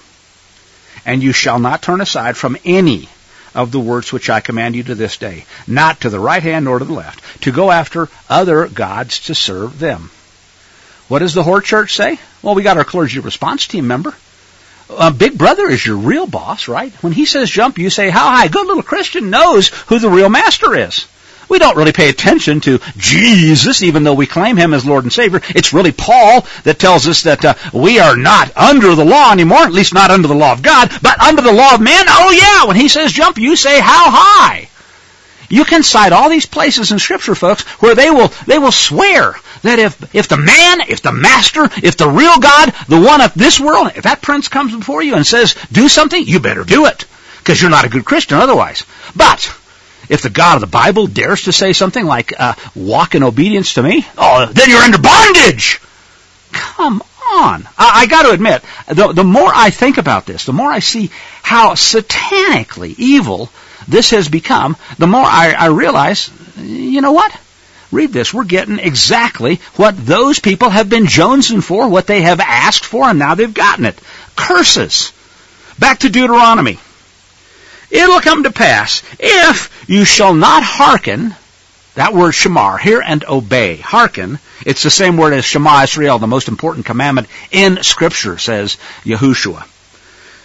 If you will not Shema Israel, under the voice of Yahuwah, to observe to do some of them, the ones that don't have to do with Sun God Day, no, all of His commandments and His statutes, which I command you this day, well, here's what's going to happen. All these curses shall come upon you and overtake you. And everything that we just heard in Deuteronomy 27, and now we get the negation. Cursed you'll be in the city, cursed you'll be in the field, in the country. Cursed will be your basket and your kneading trough. Cursed the fruit of your body, the fruit of your land, your cattle. Cursed you'll be when you come in, and cursed you'll be when you go out. He'll send all kinds of stuff until everything you put your hand to, until you are quickly destroyed and perish quickly because of the evil of your doings, whereby you have forsaken me. Pestilence will cleave to you. And if you take the Fauci injections and the boosters, the pestilence will not only cleave to you, you'll manufacture little spike proteins, and it'll cleave to everybody else around you too. And your immune system will be destroyed. And then, you think you've got problems? Just wait till the God-given immune system is destroyed, and everything and its dog brother will cleave to you. And here's one that's already happened, and this is interesting, till He's consumed you from off the land that once upon a time you went in to possess. He'll smite you with consumption, with fever, inflammation, and so forth. All right, let's go and let's go and ask ourselves this question. That's what we've already seen. Is there anything that kind of is happening today that might give us a clue as to where we are on this set of curses? Right? I've mentioned the 7 times 7 and so forth. Well, here's Deuteronomy. Now, this is the place where I actually thought about starting off with, because this is the place where if you pick up a newspaper, you'll read these curses right there on page 1. Well, unless you go to the New York Times, and then it's a slightly different story. I'll come back to that. Bad things will happen. He'll cause you to be smitten before your enemies. Whereas before, they flee 7 ways from before you. Now it's you fleeing 7 ways before them. You'll be a horror to all the kingdoms of the earth. What does the Biden viewer say? The full faith and credit of the United States will be, that's what he promised, and he's making sure to deliver on it. We're a horror. All the rest of the countries look and say, wow, what happened to this once upstanding country? They're the rainbow capital of the world. They export what? Nothing except Hollywood crap and transgender drugs and poisons. Oh yeah, and funny money too. Your carcasses will be food for the fowls of the air, the beasts of the earth. No one will be able to frighten them away. And all of the boils of Egypt, things from which you cannot be healed. Yep. Your poison poke ain't helping. Yeah, and here's the one that I was inclined to start with, but we got to work up to it now, don't we? It says Yahuwah, the Lord. No, Yahuwah will smite you with madness and with blindness and with astonishment of heart. Now, honestly, folks, I look at the things that are, kind of on the hit parade today. What do we got? We got an invasion from without. We've got people jonesing for World War III, poking the bear. They're going to get it eventually. They're sending nuclear-depleted uranium weapons over into the battlefield. They're at the Western Front of World War III. And it'll happen. And it'll happen whether they have to make it up or not, that we'll get World War III. They're working hard on a civil war. They're working hard to divide brother from brother. We have the biggest economic collapse, the biggest debt bubble, the biggest currency collapse, literally set to go in all of human history. There has never been a debt bubble like the United States. Never been a fiat currency that has gone this far over the top. And one of the things that historians will point out is you can chart economic cycles, political cycles, war cycles, and they all tend to have what they call grand supercycle climaxes, like we're approaching right now. 7 times 7 times 7. Is that what that looks like? Let me go back to the other thing that I think is just kind of amazing. In all that litany of stuff, the one that people are focused on, and rightfully so because it does affect the children, is let's turn everything that the Creator of the universe, this is another part of His Word, right? All of the things that He calls sexual abominations, incest, bestiality, perversions like a man lying with a man as with a woman, all of the things, in other words, that He says don't do, And in many cases, if you read the Torah, it'll specify a death penalty. And what are they doing? Well, they're subsidizing them. They're mandating them. And yes, they're teaching them to the kiddies in first grade in some cases. Want to know about fisting? I'm not even going to talk about some of this crap, but you can go to a elementary school and find stuff that would have been called porno and perversion by those that thought Playboy, and looking at women's breasts was bad 40 years ago. And here we are today, teaching children things that literally the creator of the universe says are not only wrong and abomination, but carry a literal death penalty. And if you don't do that, if you don't want your children being turned into little abominations from the pit of hell, you're phobic, you're transphobic, and you're probably a bad parent. And guess what? We're going to take your kids away from you. I look at this and I say, this is insane. Remember Albert Einstein's famous definition of what's insanity? Doing the same thing over and over again and expecting a different result. You teach kids to be perverts. You teach kids that lawlessness abounds, that the law is done away with. Jesus wants you to be free from any kind of bondage. Just do it. If it feels good, do it. And then they wonder. And you look at the world and you say, isn't this just basically blankety-blankin' insane? Well, you know what? It's precisely, exactly, explicitly what he promised. Yahuwah will smite you with madness and with blindness. In other words, you can't see the truth when it's staring you right in the face, and with astonishment at heart. That is about as blunt of a description of America, May the 13th, 2023, as I think you'll find. But he's not done. He says, you'll grope at noonday, as the blind man gropes in the darkness. You will not be able to make your way prosperous. Well, no, they'll stop you. They'll come and they'll take your stuff. They'll shut down your business. They'll declare you to be not essential. They'll mask your employees, and then they'll give them bennies and free phones and aid to families with dependent children and all kinds of wonderful socialist UBI so that they don't have to work anymore. They can just sit at home and eat bonbons. And your way will not be prosperous. Matter of fact, you won't have any products. You won't have any food because they're burning up the plants that make it. And they're bringing in people to destroy it and make sure that all those farmers around the border don't have any animals and can't live anyway, and they're killing them. You shall only be oppressed and robbed always. Oh, and get this, and there'll be no one to save you. Why? Because they're all on the take for communist China. And they've already sold out. And they're letting you basically go to the dogs. All right, it goes on, and I'm going to skip over some of this. You'll build a house, you'll betroth a wife, you won't be able to sleep with her, enjoy the house that you built or the vineyard that you planted. Your ox will be slain before your eyes. Yeah, the illegal invaders come in and take it. You won't eat anything of it. Your ass will be violently taken away from before your face. And you can read that any way you want, folks. It's true in every language. Your sheep will be given to your enemies, and no one will be there to save you.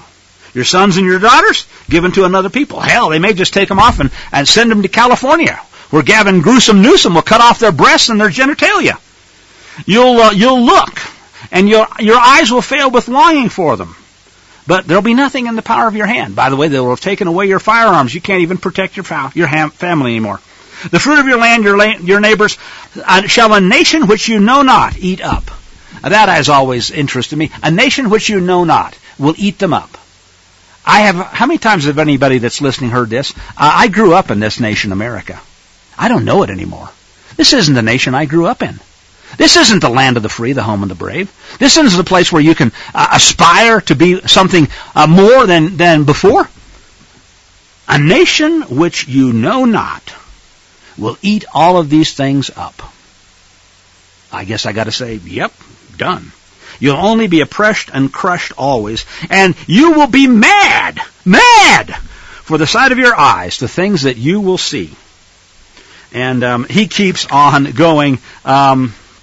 The stranger that's in the midst of you will mount up above you, higher and higher. You will go down lower and lower. And there'll be more and more of him, kind of like locusts coming in. They'll get free bus tickets, free phones, debit cards, and they will be shipped all over the country. And there'll be acts of terror. And guess what they're going to do? They're going to come and they're going to say to you, we need E-Verify. Yeah, these strangers are coming in. That's why you have to take the mark of the beast.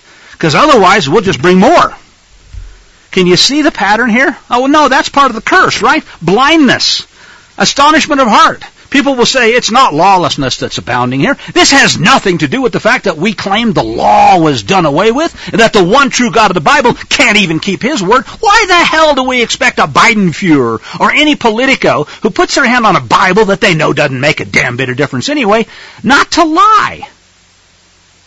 You can't trust anybody. What is it that he just finished saying? There'll be no one to save you. If the God of the Bible, if He can't keep His word to you, if He can't say, it's the same, I'm the same, my word changes not, as long as heaven and earth still exist, you can trust one thing, my covenant, my word. If you can't trust that, folks, you got nothing. You literally have nothing. Another Jesus whom we've not preached. A fake.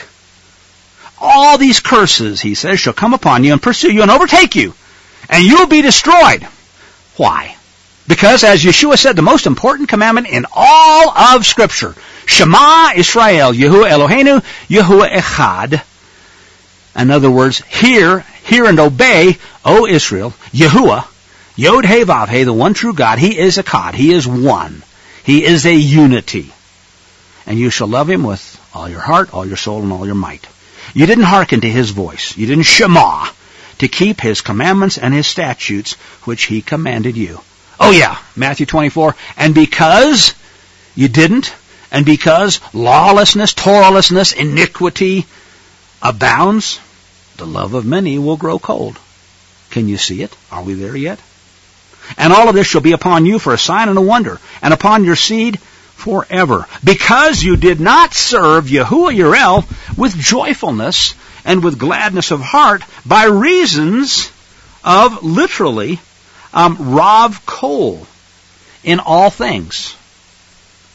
So you'll serve your enemy instead. The one that Yahuwah will send against you in hunger, thirst, and in nakedness, in want of all things. And you think you're under bondage of the Torah? You ain't seen bondage, dude. He will put a yoke of iron upon your neck until He has destroyed you. And He'll bring a nation from afar against you, from the ends of the earth, like a vulture, maybe an eagle, swoops down. A nation whose tongue you shall not understand. Will it be Russian? Will it be Iranian? Or will it be, maybe my guess, Mandarin? But I guess we'll see now, won't we? A nation of fierce countenance that shall not regard the person of the old, nor show favor to the young. And these invaders, the ones that you're welcoming by the hundreds of millions across your southern border, and indeed all over the world, that are lawless and abound, they will eat the fruit of your cattle, the fruit of your ground, until you're destroyed. They won't leave you any corn or wine or oil, the increase of anything, till He's caused you to perish. Besiege you in all your gates, till your high and fortified walls come down. That military that you trusted in, that took the poison poke, that military that basically thought that learning about transgenderism and chest feeding was more important than how to operate a deck gun or an M15 or an M. You pick a weapon, folks. They ain't got them anymore. They've all been shipped over to Ukraine and destroyed. So that, in fact, this can come true. Your fortifications that you trusted in, these armaments that you trusted in, wherein all these things you trust, throughout all your land, He will besiege you in your gates, the gates which Yahuwah Yireh has given you. Oh, and you think that's bad? You'll eat the fruit of your own body, the flesh of your sons and daughters. Well, that's already been going on. They just deny it. Whom Yahuwah Yireh has given you, in siege and in straightness.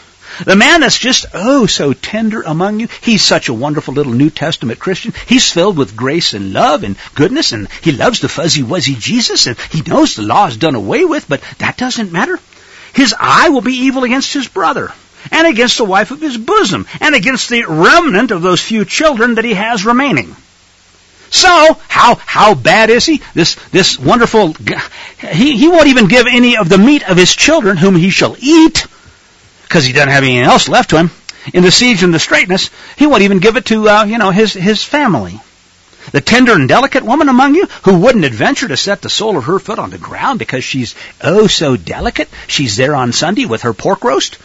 And her tenderness, well, her eye shall be evil against the husband of her bosom, and against her son, and against her daughter, and even against the afterbirth that comes out from between her feet, and against the children whom she shall bear, she'll eat them secretly in the siege and the straightness, wherewith your enemy shall straiten you in your gates. Folks, this is pretty nasty stuff. Oh, we can't talk about this. Just to talk about this, it just sounds so untoward. It's just not so kind.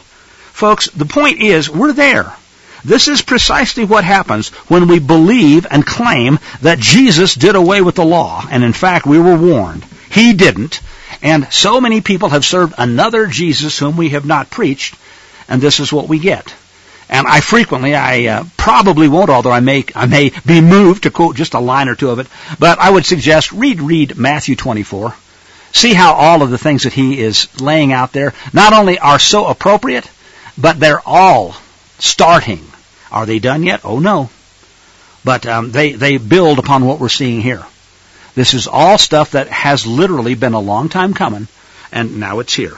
How does he summarize it? If you will not observe to do all, the words of this Torah. And I've had people say, oh, that word is nomos in the Greek. The word is Torah. The word is Torah in the book. It's in the Hebrew. We still have Torah scrolls, folks, that have been verified and that date back literally millennia at this point. His word, his instruction, his Torah. It means instruction. Law is actually not a great translation. If you will not observe to do all the words of this Torah that are written in this book, that you may fear the glorious and fearful name, Yahuwah Eloheka. Not the Lord your God, his real name. The one that most people who don't even know what it is they should be fearful of and don't know who it is that they should be worshiping, don't know even his name. What will he do? Yahuwah will make your plagues wonderful. He'll let little Faucis and little Peter Daziks run wild with their communist Chinese buddies, and they'll develop new gain-of-function bat fevers, and they'll add in a little bit of Ebola and Marburg, and you name it. Got all kinds of wonderful hemorrhagic fevers. He'll make your plagues wonderful, and the plagues of your seed, great plagues, long continuance, sore sicknesses of long continuance. And he'll bring back, and I've read this many times of late, but I think it bears repeating here, all of those diseases of Mitzrayim, those things you were so afraid of, they will cleave to you. But wait, right, there's more. Every sickness, every plague, which isn't even written. Understand the importance of this statement, folks. Which isn't even written in this book of the Torah. Well, things like new bioweapons, maybe they're written in the book of the patents of Pfizer and Moderna and Fauci's NIAID. But they're not written in the Torah. Still, those are the ones that Yahuwah will bring upon you until you are destroyed and left few in number. Once upon a time, you were like the stars of the heaven for multitude. But what's the problem? You did not hearken, Shema, hear and obey the voice of Yahuwah, your El. Once upon a time, he rejoiced over you to do your good and multiply you. Then, and are we there yet? He will rejoice over you to cause you perish and destroy you. Now, this is another one of those places where I'll point out, I firmly believe and conclude, as Mark Twain used to say, history doesn't rhyme. History doesn't repeat exactly, but it rhymes. There you go. Well, prophecy likewise may not repeat exactly. We've already seen this fulfilled. We have seen people who were in fact rebellious. The whore church, the whore synagogue, northern kingdom, southern kingdom, Israel, Judah, both rebelled. You can read the story in Jeremiah 3 and Ezekiel 23. Both were cast out, shalak, exiled. Both are still in exile. One later became Israel, the northern kingdom, became the whore church. The southern kingdom, Judah, became the whore synagogue. They're both still in rebellion. And they are neither one back yet. And I believe that the greater regathering is prophesied in Scripture. We talk about it frequently. Hasn't happened yet. And unfortunately, I think it's pretty clear the reason why is because neither have the things that are written in here. And honestly, I concluded a while back that people will not get it. They'll shake their fist at Yah, as other Scriptures warn us, before they finally come to realize, after so many are dead at that point, it's too late for them, that they should have hearkened, should have listened. That in fact, when he said he wasn't changing it, and that he wasn't doing away with the law, he meant it. And as a result, eventually, they'll return. Eventually this regathering will happen, but we got a ways to get there. Among these nations you'll have no repose. There will be no rest for the sole of your feet, but Yahuwah will give you a trembling heart, failing eyes, and a languishing of soul. Okay. Why? Well, because men will say, because they forsook the covenant of Yahuwah, Elohim of their fathers, which he made with them when he brought them out of the land of Egypt. And they went and they served other gods. They worshipped them. Gods they, Yadad, knew not, that he had not allotted to them. Gods who did away with the law, said it was nailed to the cross, made them put on little sticks and made little shrines out of them, but nope, they were still fakes and they were not consistent with his word.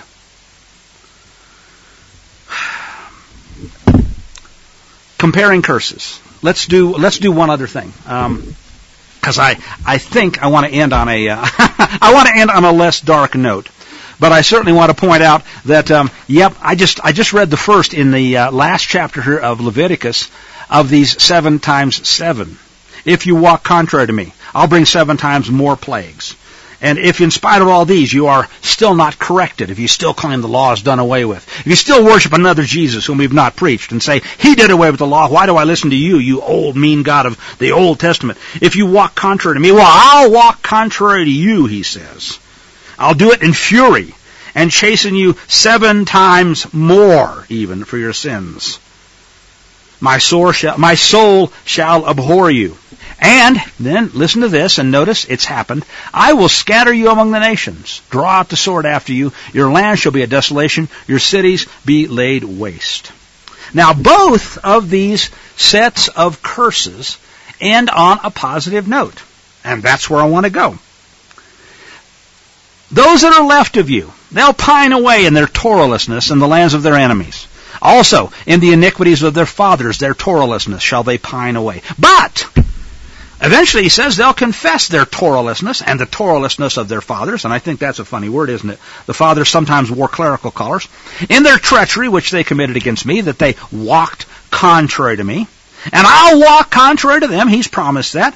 And I'll bring them into that land of their enemies. And nowadays we're seeing the other element. I'll bring the enemies right into the land that's not even their land, but it's one place that I took them.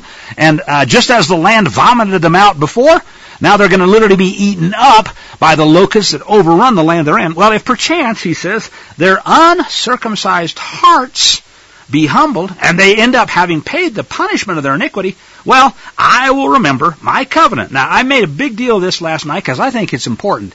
He names these covenants backwards.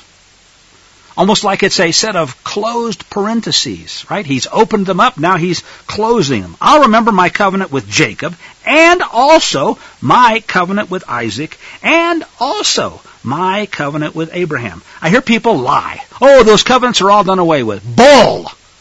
He remembers them. If perchance their uncircumcised hearts be humbled, and they've paid the price. Has it happened yet? This is one place where I will say, I don't think so. I will remember, and I will remember the land. Because the land will lie forsaken without them. Eventually the land will have her Sabbaths and so forth. And let's swap gears. There's a little bit of a positive part. I'll remember. Well, how is it that Moshe puts it when he summarizes this after the curses in chapter 29? He says it this way. Now, to my mind, this is probably, there are others. Most of the major prophets, so-called major prophets, talk about this greater regathering, the greater exodus. I'll gather them from the four corners. But this is the first, clearly, and perhaps the most, not just enlightening, encouraging. Because it says the following. This is Deuteronomy chapter 30, one of my favorite chapters in the whole book. Verse 1. And it starts with a real firm declaration. He says, and it shall come to pass. That sounds like a winner to me. It shall come to pass when all of these things have come upon you. The blessing and the curse, which I've set before you, and you think yourself among all these nations into which Yahuwah Yireh has driven you there. Are we there? Answer, yeah, we're still there. We are still in exile, folks. And then, he says, now listen, and then you shall return unto Yahuwah Yireh. How do you return to a God if you don't even know His name, don't even know what He said, can't even recognize Him because you confused Him with all the pagans who did away with law and like Loki, they're just pernicious little you-know-whats. Well, you'll return to Yahuwah. That's a good thing, but we got to know who He is, how to recognize Him, how we know His Word, how can we do what He says? He says here, you will hearken, Shamar, hear and obey, to His voice. According to what? The things that weren't done away with? Those 10 commandments that, 8 of which anyway we still care about? Nope. Hearken to all that I command you this day. Oh no. This is Moses talking right there before they went in the land. This is like that Old Testament Sinai covenant, the discredited law of Moses. He says there'll come a time, and I hope and pray that this is true. I believe and pray that those of us that walk in obedience will see it. You shall return unto Yahuwah your El and hearken to his voice, according to what? All that I command you. This is Moses now speaking on behalf of Yah. All that I command you this day, you and your children, with all your heart and with all your soul. Then what? Then will Yahuwah your El turn. That word there, Hebrew root word, shuv. Same word as return. It's translated as repent in some places. Most Christians don't know what repent means. It's real simple. Turn around. When you realize you're going the wrong way, stop, turn around. Go back the other direction. This is Yod-Heh Vav-Heh. He says, I will turn, shuv, your captivity. Wait a minute. We're not in bondage to the law. No, we're in bondage to something a hell of a lot worse, folks. The most evil, tyrannical government, arguably, with the biggest surveillance state and the most nasty, awesome, now AI-enabled, gain of function enabled, and even Internet of Things enabled, cell phone tracking enabled, tyranny in human history. I, Yod-Heh Vav-Heh, will turn your captivity and have compassion upon you. And what does he say? I will turn, shuv, and I will gather you from all of the peoples where Yahuwah your El has, in fact, scattered you. Scattered you. This is the first prophecy, at least the first one that I think is obvious for sure, in the book having to do with the greater Exodus, written by the guy who delivered the folks under the hand of Moshe in the first Exodus. He goes on, if any of you are dispersed to the uttermost parts of heaven, doesn't matter where you are, from there will Yahuwah your El gather you, from there will he fetch you. And Yahuwah your El will bring you into the land which your fathers possessed. See? Which your fathers possessed. No, there has been an exile. You're there. We're still there.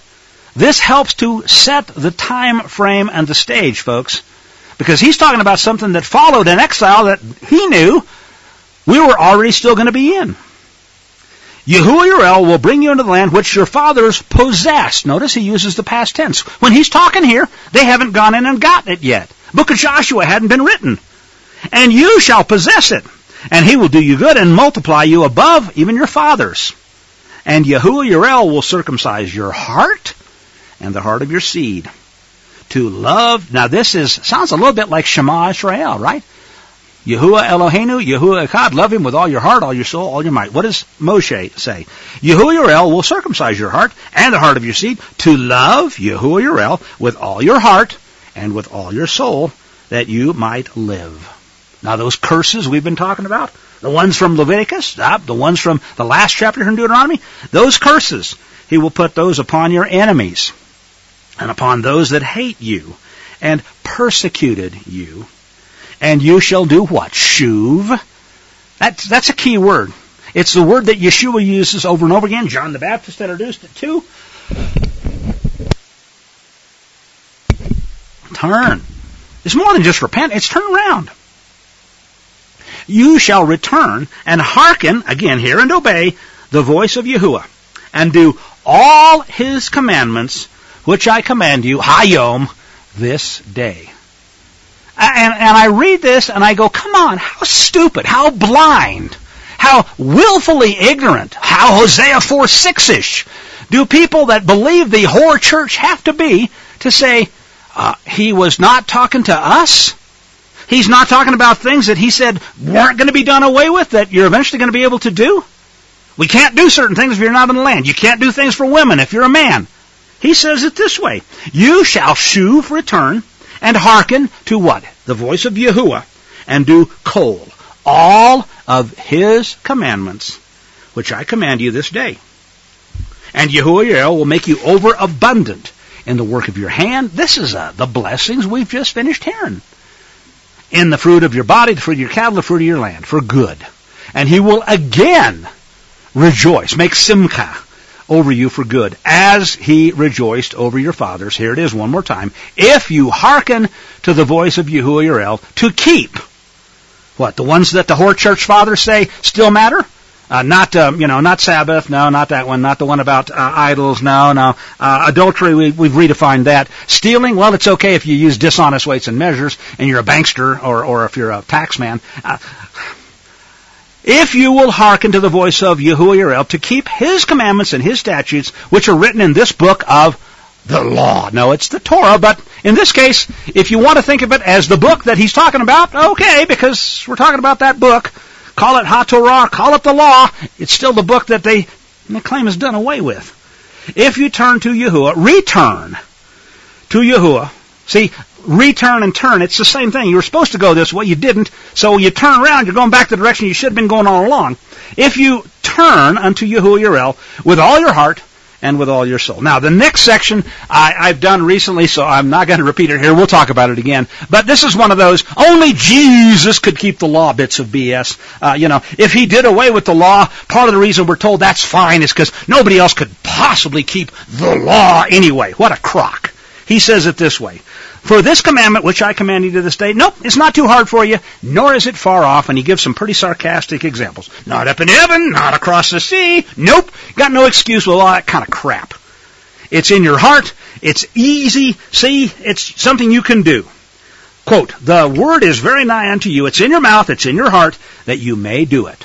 So the Hor Church says to you, you can't do it, only Jesus could keep the law, and he didn't even do it because he did away with it, added to it, subtracted from it. You see?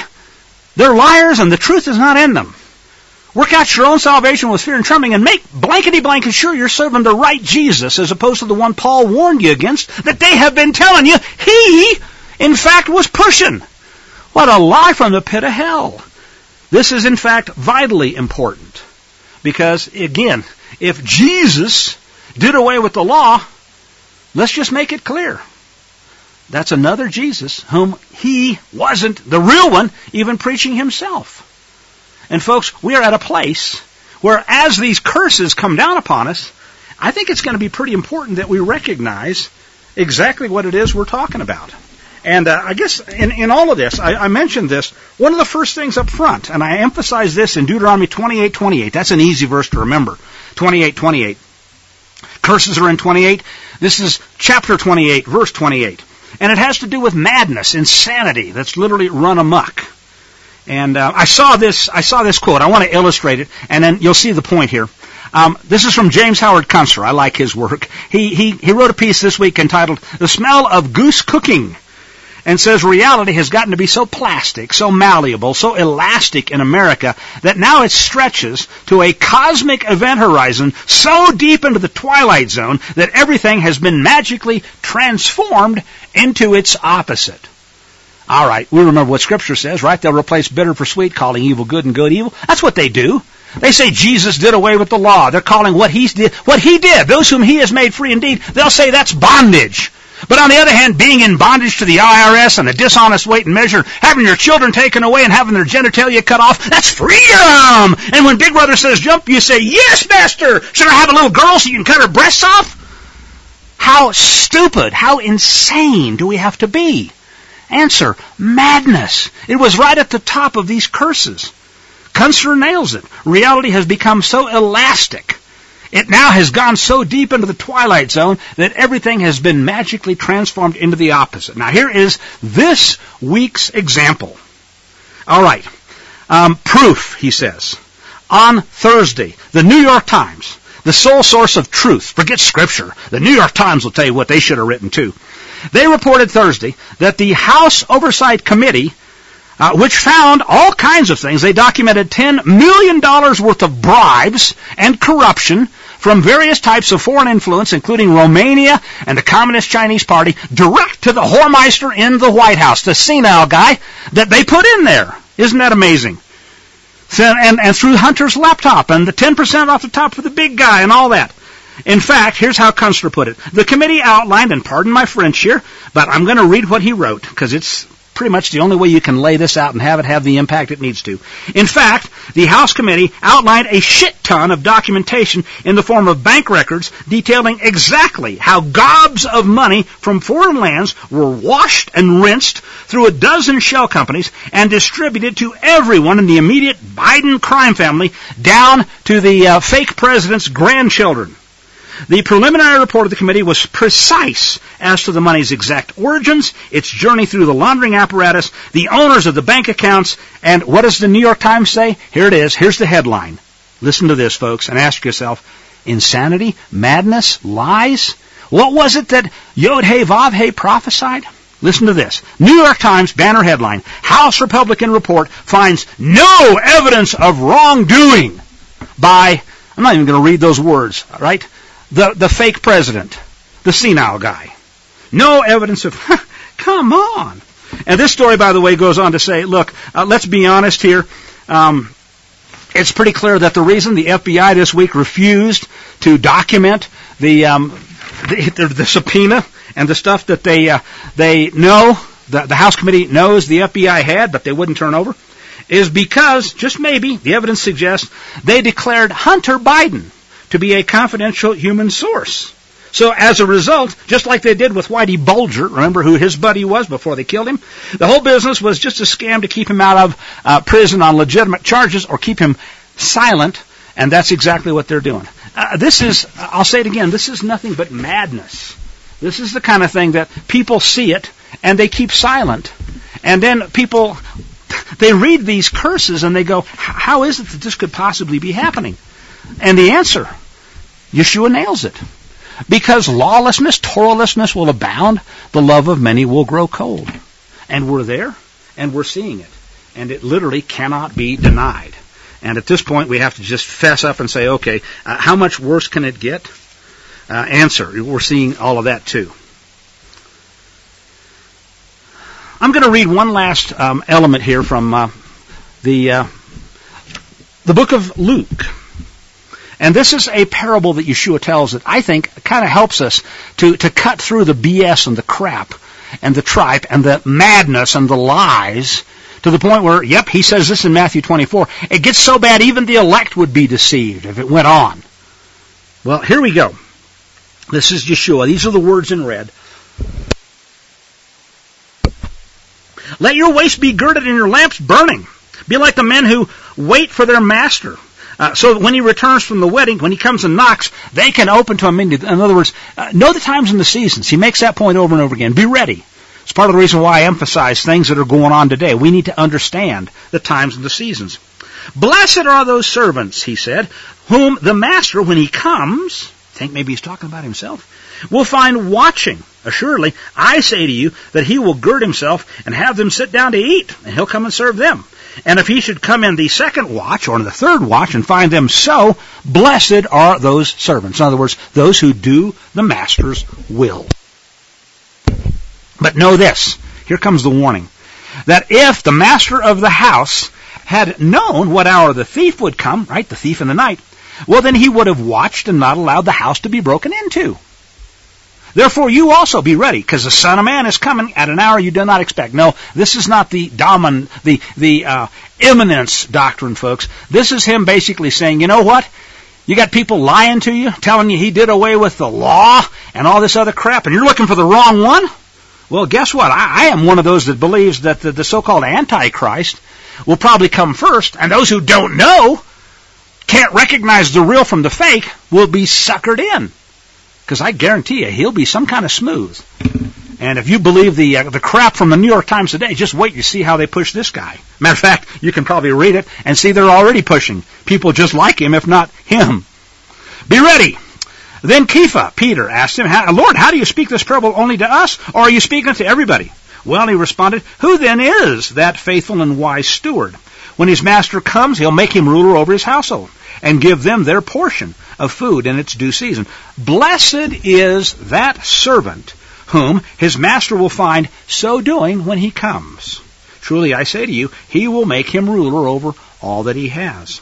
But if that servant says in his heart, in other words, if he goes to a New Testament church, folks, and claims the law's done away with, I wouldn't know my master if he came here and did away with his own word.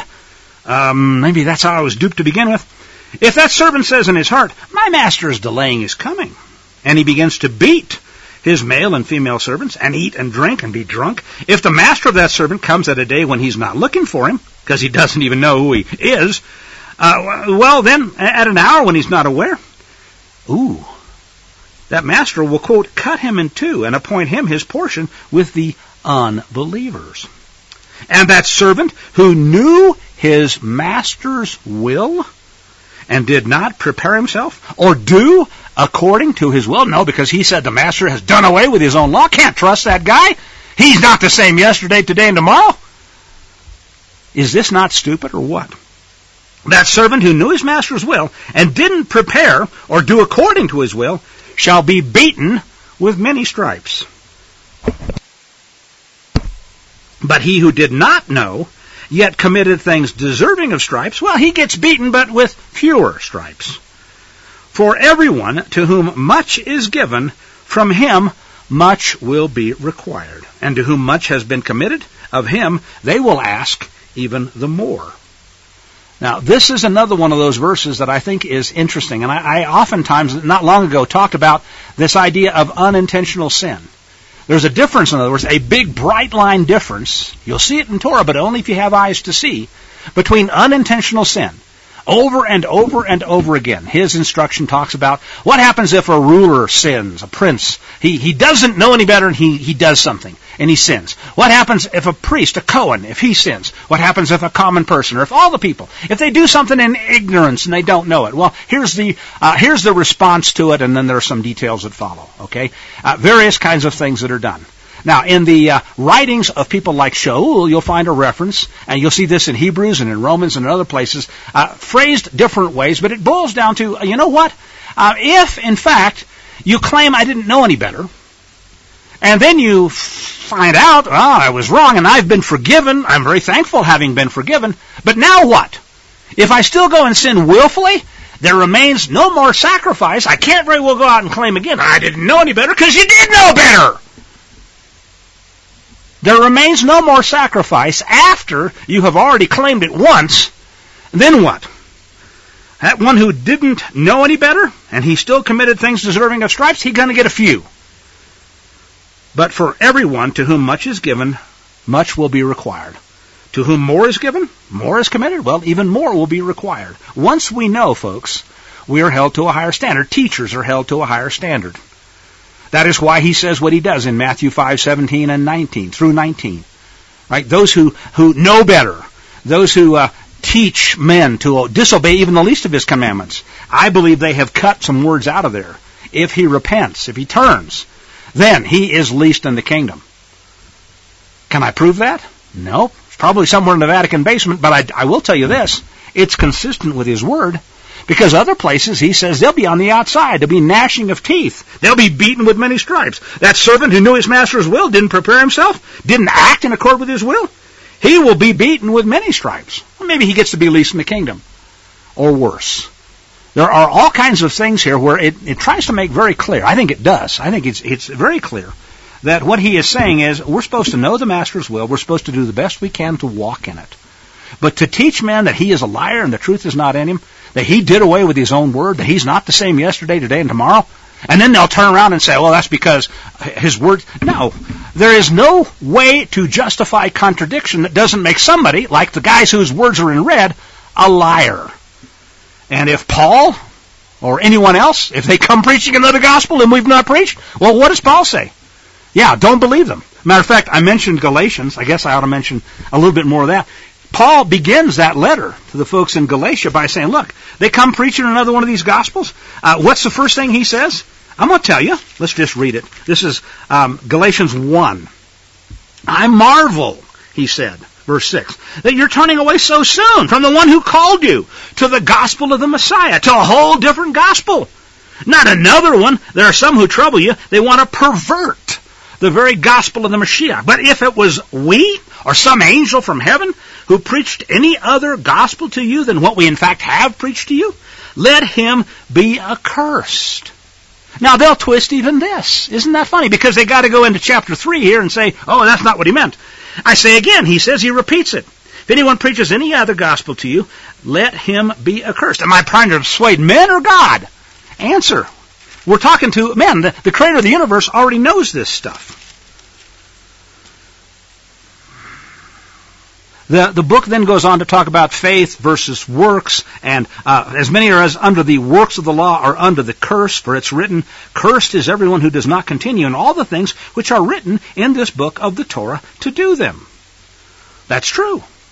Then he says the following. Now this is where people get wrapped around the axle. I'm not going to belabor this because we've already got, I think, more than a sufficient amount of information to recognize a lie, or not exactly a lie, just things that people have used that seems complicated, so they make it more complicated, and then they twist it. But no one is justified by the Torah, or the nomos, or what word is it that he really wrote there, right? Nomos is the Greek word you'll find there. Which law is he talking about? Man's or his? You see, that's the problem. If we don't know the difference, if we conflate the laws that men supposedly make that aren't supposed to be added to or subtracted from with the ones that Elohim wrote down for us, well, now we don't know what the hell we're talking about. The law is not of faith, but the man who does them shall live by them. Have we been redeemed from the curse of the law? Now that is true. See, the curse is right here. We've been talking about the curse. The curse is for rebellion. What is the penalty for rebellion? It's death. What has to happen to make the equations balance? That's the way your nerdy engineer here likes to put it. Answer, blood. Whose blood? Well, as it turns out, a substitution, thankfully, was able to do it. But having been redeemed from that curse that was outlined in the Torah for our rebellion to him, shall we put him to death on the cross again, put him to shame again, say, we didn't know. We just kept not knowing. We just kept doing the same thing over and over again, expecting a different result. Can we see it?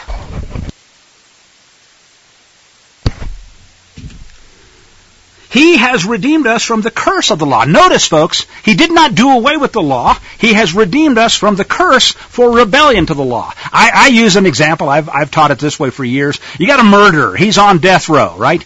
You ever saw The Green Mile? They put the helmet on him. They strap him in the chair, getting ready to hit the juice. And they got this big red phone on the wall, and the guy's standing there next to the great big switch, and he's fixing to throw it. Ring, ring. Here comes the phone call. Oh, I'm going to pardon that guy. Going to pardon him from the curse of the law. In other words, from the ordinance against him, the conviction under the law for having committed murder. I'm going to pardon him. Let him go free. All right. Oh, praise the Lord. Praise the governor. I'm out of here. I can go kill again because the law is done away with. No, you can't. You kill again, you're going to be right back in the chair. And guess what? This time the phone ain't going to ring. You can't claim ignorance a second time around. You can't keep doing the same thing and expect a different result. Folks, this is not hard. It has been twisted and made hard by those who are what? In rebellion to him. How does Paul put it? So that the blessing of Abraham might come upon even the other nations, the Goyim. Now, by the way, who are some of those Goyim that Paul was sent to minister to? In fact, they are the what? The 10 lost tribes. There are others, but they can all be grafted in. Grafted into what? Kol Israel, the mixed multitude. All of those who are blessed by what he has done for us, regathered, returned, that we might receive the promise of the Ruach through faith. And I like to point this out. What's faith? To believe that he exists? Even the demons believe and tremble. Nope. Faith means I believe him. He says, if you love me, keep my commands. I love him. I'll just keep his commands. Not because I am commanded to, because if I don't, I'm going to burn in hell. No. If I love him, keep your commands. I hear people say, oh, you can't keep all the commands. Great, you can't. What does the guy in good faith do? He knows his master's will. He tries to do it. You see, this is not hard. They make it hard. They tell you you can't do it so that you basically say, well, I guess if I've already lusted in my heart, I'll just go out and boink, commit the whole deed because I'm going to hell anyway, right? See, that's the kind of thing that results in lawlessness abounding, rather than understanding that, yep, we've made mistakes. Yep, he has in fact redeemed us from the curses that we're so richly deserving of, that form and that are literally the result of his rules for the universe. Gravity exists. You jump off a cliff, gravity is going to provide an acceleration of 32 feet per second squared until something stops it. That's a law. The law is not done away with because I learned how to fly an airplane.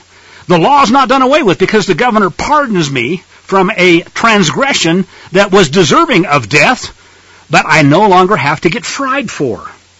So I better learn to walk in obedience. Okay, I could go through, and I won't, this whole book, but I like this one. I'm going to just point to one or two. You can go through Galatians. You can pick it out. I like to say, here are the kind of things that once you see it, you can't unsee it. Then indeed, writes Paul, this is Galatians chapter 4, verse 8. Then indeed, when you did not know Elohim, in other words, if you were out there as a pagan, and you served those which by nature are not gods, right? Fake gods. Got lots of them today too, just like then. But now, he says, but now, after you have known Elohim, or rather, are known by Elohim. Now, when I read that, I can't help but think Paul knows it too. Matthew 7:23. Depart from me, you who are workers of Torahlessness, iniquity, lawlessness. I never knew you. Paul says here, after you've known God, but, or rather, are known by Elohim, how is it you turn again to weak and beggarly elements to which you desire again to be in bondage? Now they'll say, see, this is the old law, the Torah. We're not supposed to go back and be in bondage. Bullshit. I said it because it needs to be pointed out just how much bullshit that is. You're pagans. He's talking to pagans. You were pagans. But after you now have known God, or rather are known by Him, how is it you turn again, what? Shuv? No, you return to the BS, to the weak pagan crap that you now know better than, to which you desire again to be in bondage. You see what we're talking about? They have called evil good and good evil. They're turning it on its head. They're saying that those whom He has made free, they're not free indeed. They're in bondage. Paul was a bondservant of the Most High. This is obscene, folks. This is satanic evil. To take that, which he says is in fact the blessing, obedience to Him, and turn it into the worst kind of pagan bondage to the wrong gods. And the people who are doing this, the ones that are smart enough to know what they're doing, know better. Kepha, as you know, points out, in the writings of our beloved brother Paul, there's a whole lot of stuff difficult to understand. Trouble is, a lot of it's twisted by the unlearned and untaught, like they do the rest of Scripture, unto their own destruction. I contend that there are people, servants of Satan, who have known what they were doing, who deliberately twisted Paul, who tweaked the translations, who obfuscated the truth, and who are selling Torahlessness, lawlessness. Why? Because that's how the church made its bones. That's how the whore church, first back when it was still under King Ephraim, started turning away from Elohim and becoming pagan. How they Christianized all kinds of pagan crap like Ishtar and bunnies and eggs and Yule logs and trees and made that and said, this is your God, O Israel. And they've been getting away with it, and they're still walking in abomination before Him. And now the Antichrist, he's close at hand. I guarantee you, people are going to be lapping this up like sugar from a spoon. How is it you turn again to the weak and beggarly elements, the same pagan crap, in which you desire again to be in bondage? Now here's the other one that you'll hear twisted. You observe days and months and seasons and years. I'm afraid for you, lest I have labored in vain. Oh, well, see, we're not supposed to keep His feast. No! It's the old pagan crap. I actually saw somebody say, "Oh, you can't even know what it is under the Gregorian calendar." Answer: that's why we're trying to study His Word as written to understand it. Unfortunately, in fact, some cases we don't know what calendar precisely Yeshua kept. What we do know is that we don't hear Him complaining about certain things, but we do see, He for sure kept Sabbath. He for sure kept Passover. Matter of fact, He kept it perfectly and fulfilled it perfectly, and He explained that to those two guys on the road to Emmaus. Over and over again. If we see and understand what Scripture is really saying, you can't unsee it. I'm going to read one other element, and this one too I've heard twisted, and I'll close with this. From Galatians chapter 5. There's a lot of talking here about circumcision and uncircumcision, circumcision of the heart. People get all wrapped around the axle. I will say it again. If I had a baby, I would circumcise him on the 8th day. Why? Because it's a sign. The baby doesn't know what's happening to him. We know that the science says that on the 8th day, his pain receptors are at a minimum, and his immune system is at a local max. Hey, what better day? It's almost like somebody planned it, isn't it? But there's a sign. The sign is the father and the mother saying, this is my son. He's going to be yours. I'm going to have him wear your mark, O Creator of the universe. Ain't nothing wrong with that, folks. And I actually hear people twist Paul to say, oh, there's a curse for getting circumcised. Bull. Bull, you know what. Okay? He makes a distinction between circumcision of the heart, and matter of fact, it's not unique to him, as we've talked already. He was quoting earlier verses all the way back to the Torah. Here's how he summarizes it this way, though. By the way, when he says, you guys that don't understand this, you're talking about going and cutting off parts of your willy, I just wish you'd cut it all off. And they think that's funny because they don't get the joke, because they don't understand, having turned it on its head, what they're talking about. But he's not talking about people that want to go to school in California, I guess. For you, brethren, he says, have been called to liberty. Only don't use that liberty as an excuse, an opportunity for the flesh, but in fact, through love, serve one another. Now, remember what it is that his master said is the most important commandment in Scripture? Yep. Shema Israel, Yahuwah Eloheinu, Yahuwah Echad. So you shall love him with all your heart, with all your soul, and all your might. And he said, oh yeah, second one, love your neighbor as yourself. Here's how Paul puts it in the end of chapter 5. For all of the Torah, the instruction is fulfilled in this one word. You shall love your neighbor as yourself. From, that book of the done away with law, Leviticus 19:18. How do we love our neighbors? Well, let's do this. Let's do something you won't hear from those people who basically will say the law is done away with. Let's actually read what Leviticus 19:18 actually says. And this is really kind of edifying because it's not what you're told. Oh, love. If we just talk about love, right? Like two guys love one another. Like Biden loves to sniff girls' hair. Nope, that's not the kind of love we're talking about. 19:18. It's interesting because he's talking about things like false witness, things that are parts of Torah that are almost obscure. It starts out by saying, don't remove your neighbor's landmark, right? Don't change the boundary lines. One witness shall not rise up against a man for any iniquity or any sin. It takes two. At the mouth of 2 or 3 witnesses shall a matter be established, especially capital crimes, but anything, 2 or 3 witnesses. If an unrighteous witness rises up against a man to bear perverted witness against him, then both of those men, between whom there's controversy, will stand before Yahuwah and before the Kohanim and the judges that will be in those days. They will inquire diligently, and behold, if one of them is a false witness, and he has testified falsely against his brother, then you shall do unto him what he thought to do unto his brother. By the way, I just realized I'm reading from Deuteronomy 19:18, but the cool thing is, his word is so consistent, that makes sense too. Let's go to Leviticus, and you're going to see that there's almost a parallel here. This is almost funny. Here's Leviticus 19:18. You shall not hate your brother in your heart. Do not stand idly by the blood of your neighbor. I am Yahuwah. In other words, isn't it funny? We're talking about the very same thing here. How do we get along with our brothers? How do we treat him? Well, Yeshua says it. You treat him the way you'd like to be treated yourself. What does that mean? It means in accord with Torah. Don't bear false witness. Don't hate him in your heart. In fact, in Leviticus, leading up to this verse, it says, don't go around as a talebearer. Don't stand idly by the blood of your neighbor. Somebody's whacking on your brother. You step in and you defend him. You don't say, well, I'm tolerant. I'm just so tolerant. I'm going to stand here and let that happen. Don't hate your brother in your heart. Rebuke your neighbor. If you in fact love him, oh, wait a minute. That doesn't sound very nice and neighborly, does it? Rebuke your neighbor because he's walking in rebellion to the Creator. Don't bear sin because of him. Oh, no. Okay.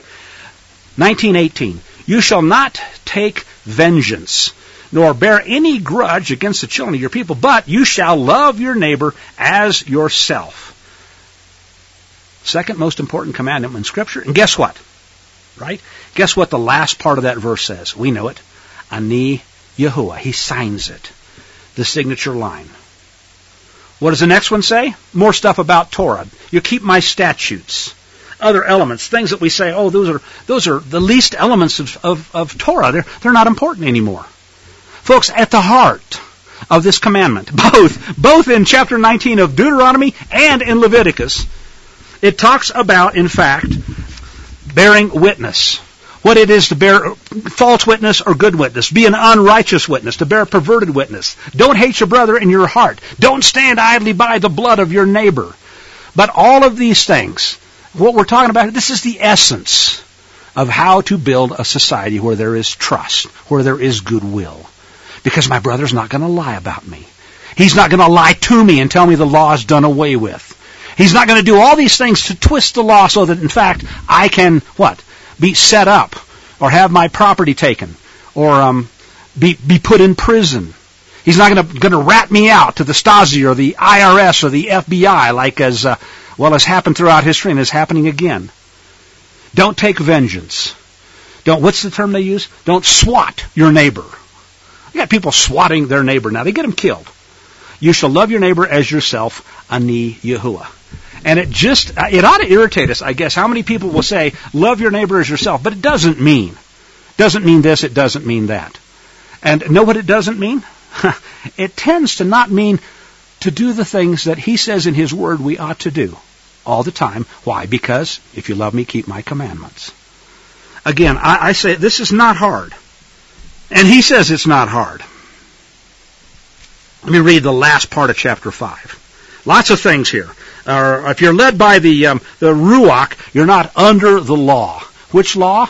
Guess what, folks? He's not talking about the Torah. If you're led by the Ruach, you will walk in obedience to Torah because you love him. If you love me, keep my commandments. What is the law that you don't want to be under? The law of the Pharisees, the law of the Catholics, the law of the Bidenfuhrer, the law that says, to hell with your neighbor, rat him out, get your bonus bucks, tell them where the guns are, red flag laws. The history of the world, folks, is full of crap masquerading as law and burdens that are added to and subtracted from that are not law. The works of the flesh, they're evident. Okay? But if you're led by the Ruach, then you are not under this law of men. I'm going to put it that way. Not under the law of men. Ooh, that puts you're in fact driven by the law of liberty, right? The exousia, there's that Greek word. The higher liberty. Interesting. But the fruit of the Ruach is the following: love, joy, shalom, long-suffering, kindness, goodness, faithfulness, gentleness. Against such there is no law, regardless of how you define it. If we live in the Ruach, let us also walk in the Ruach. Let's not become conceited, provoking one another, envying one another. If a man is overtaken in a trespass, you who are spiritual, restore him in a spirit of gentleness, lest you also be tempted. Bear one another's burdens. All of this is to how we fulfill the instruction of the Mashiach. All right. Let us not grow weary while trying to do good, for in due season we reap if we do not lose heart. So lots and lots of interesting stuff. Again, major elements here. I will contend we are seeing the curses. We're literally seeing the curses on a daily basis. And at least when I look at the 7 times, and I don't see any evidence of a repentance, certainly not on a large scale, I think it's true to say you ain't seen nothing yet. And why is it important that we understand that another Jesus whom we've not preached is going to end up getting a whole lot of people in a whole lot of trouble? Because the curses are accelerating. Because if Jesus did away with the law, he's a liar and the truth is not in him.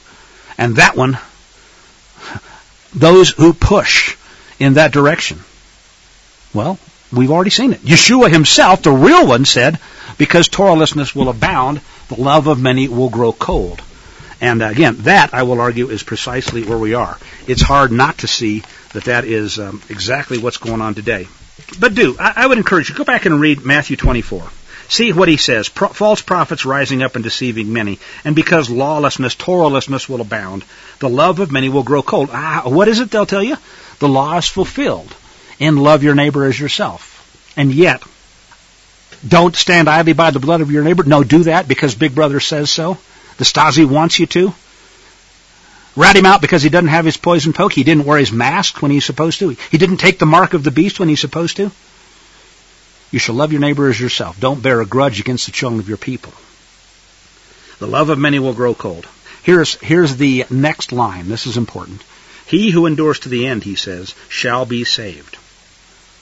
He who endures to the end shall be saved. How can we endure to the end? How do we begin to escape all these curses? They sound pretty nasty. Answer, it's not about believing in Him, right? Even the demons believe and tremble. No, it's believe Him. He makes promises. He says, if you do these things, blessings will come upon you. If you don't, there are curses. Here they are. You can look out and you can see them. But if we walk in obedience, understand, these are conditional. They are conditional based upon obedience. If you do these things, what? No weapon formed against you will prosper. In the day of the evil, I will hide you. There are lots and lots of promises. If you read them and you see the conditions, most of them are in fact conditional. Where does that leave us? We face some challenges. But we had better know who we serve. We had better be able to distinguish the truth from the lie, recognize that which is of Him and that which is of something which is antithetical to Him, and be not deceived. Because, he who endures to the end shall be saved. If somebody comes to preaching you another Jesus whom we've not preached, don't listen to him. I'm afraid you'll be suckered in, said Paul. Many have. We should be able to rightly divide, discern His word. And may it be so. Let's close in prayer.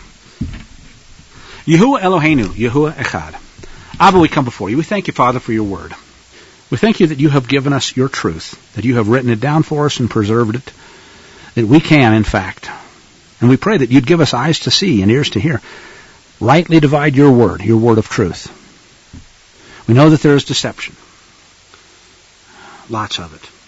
We know that there are curses that are coming, and they're deserved. There are plagues that are coming. There are judgments that are coming. Help us to stand, and having done all to stand.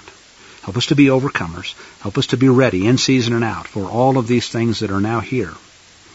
Guide us, Father, that we might be strong, that we might not stand idly by the blood of our neighbors, that we might speak boldly, truthfully, not bear false witness, but in fact, when we need to, rebuke our neighbor and not bear sin because of him.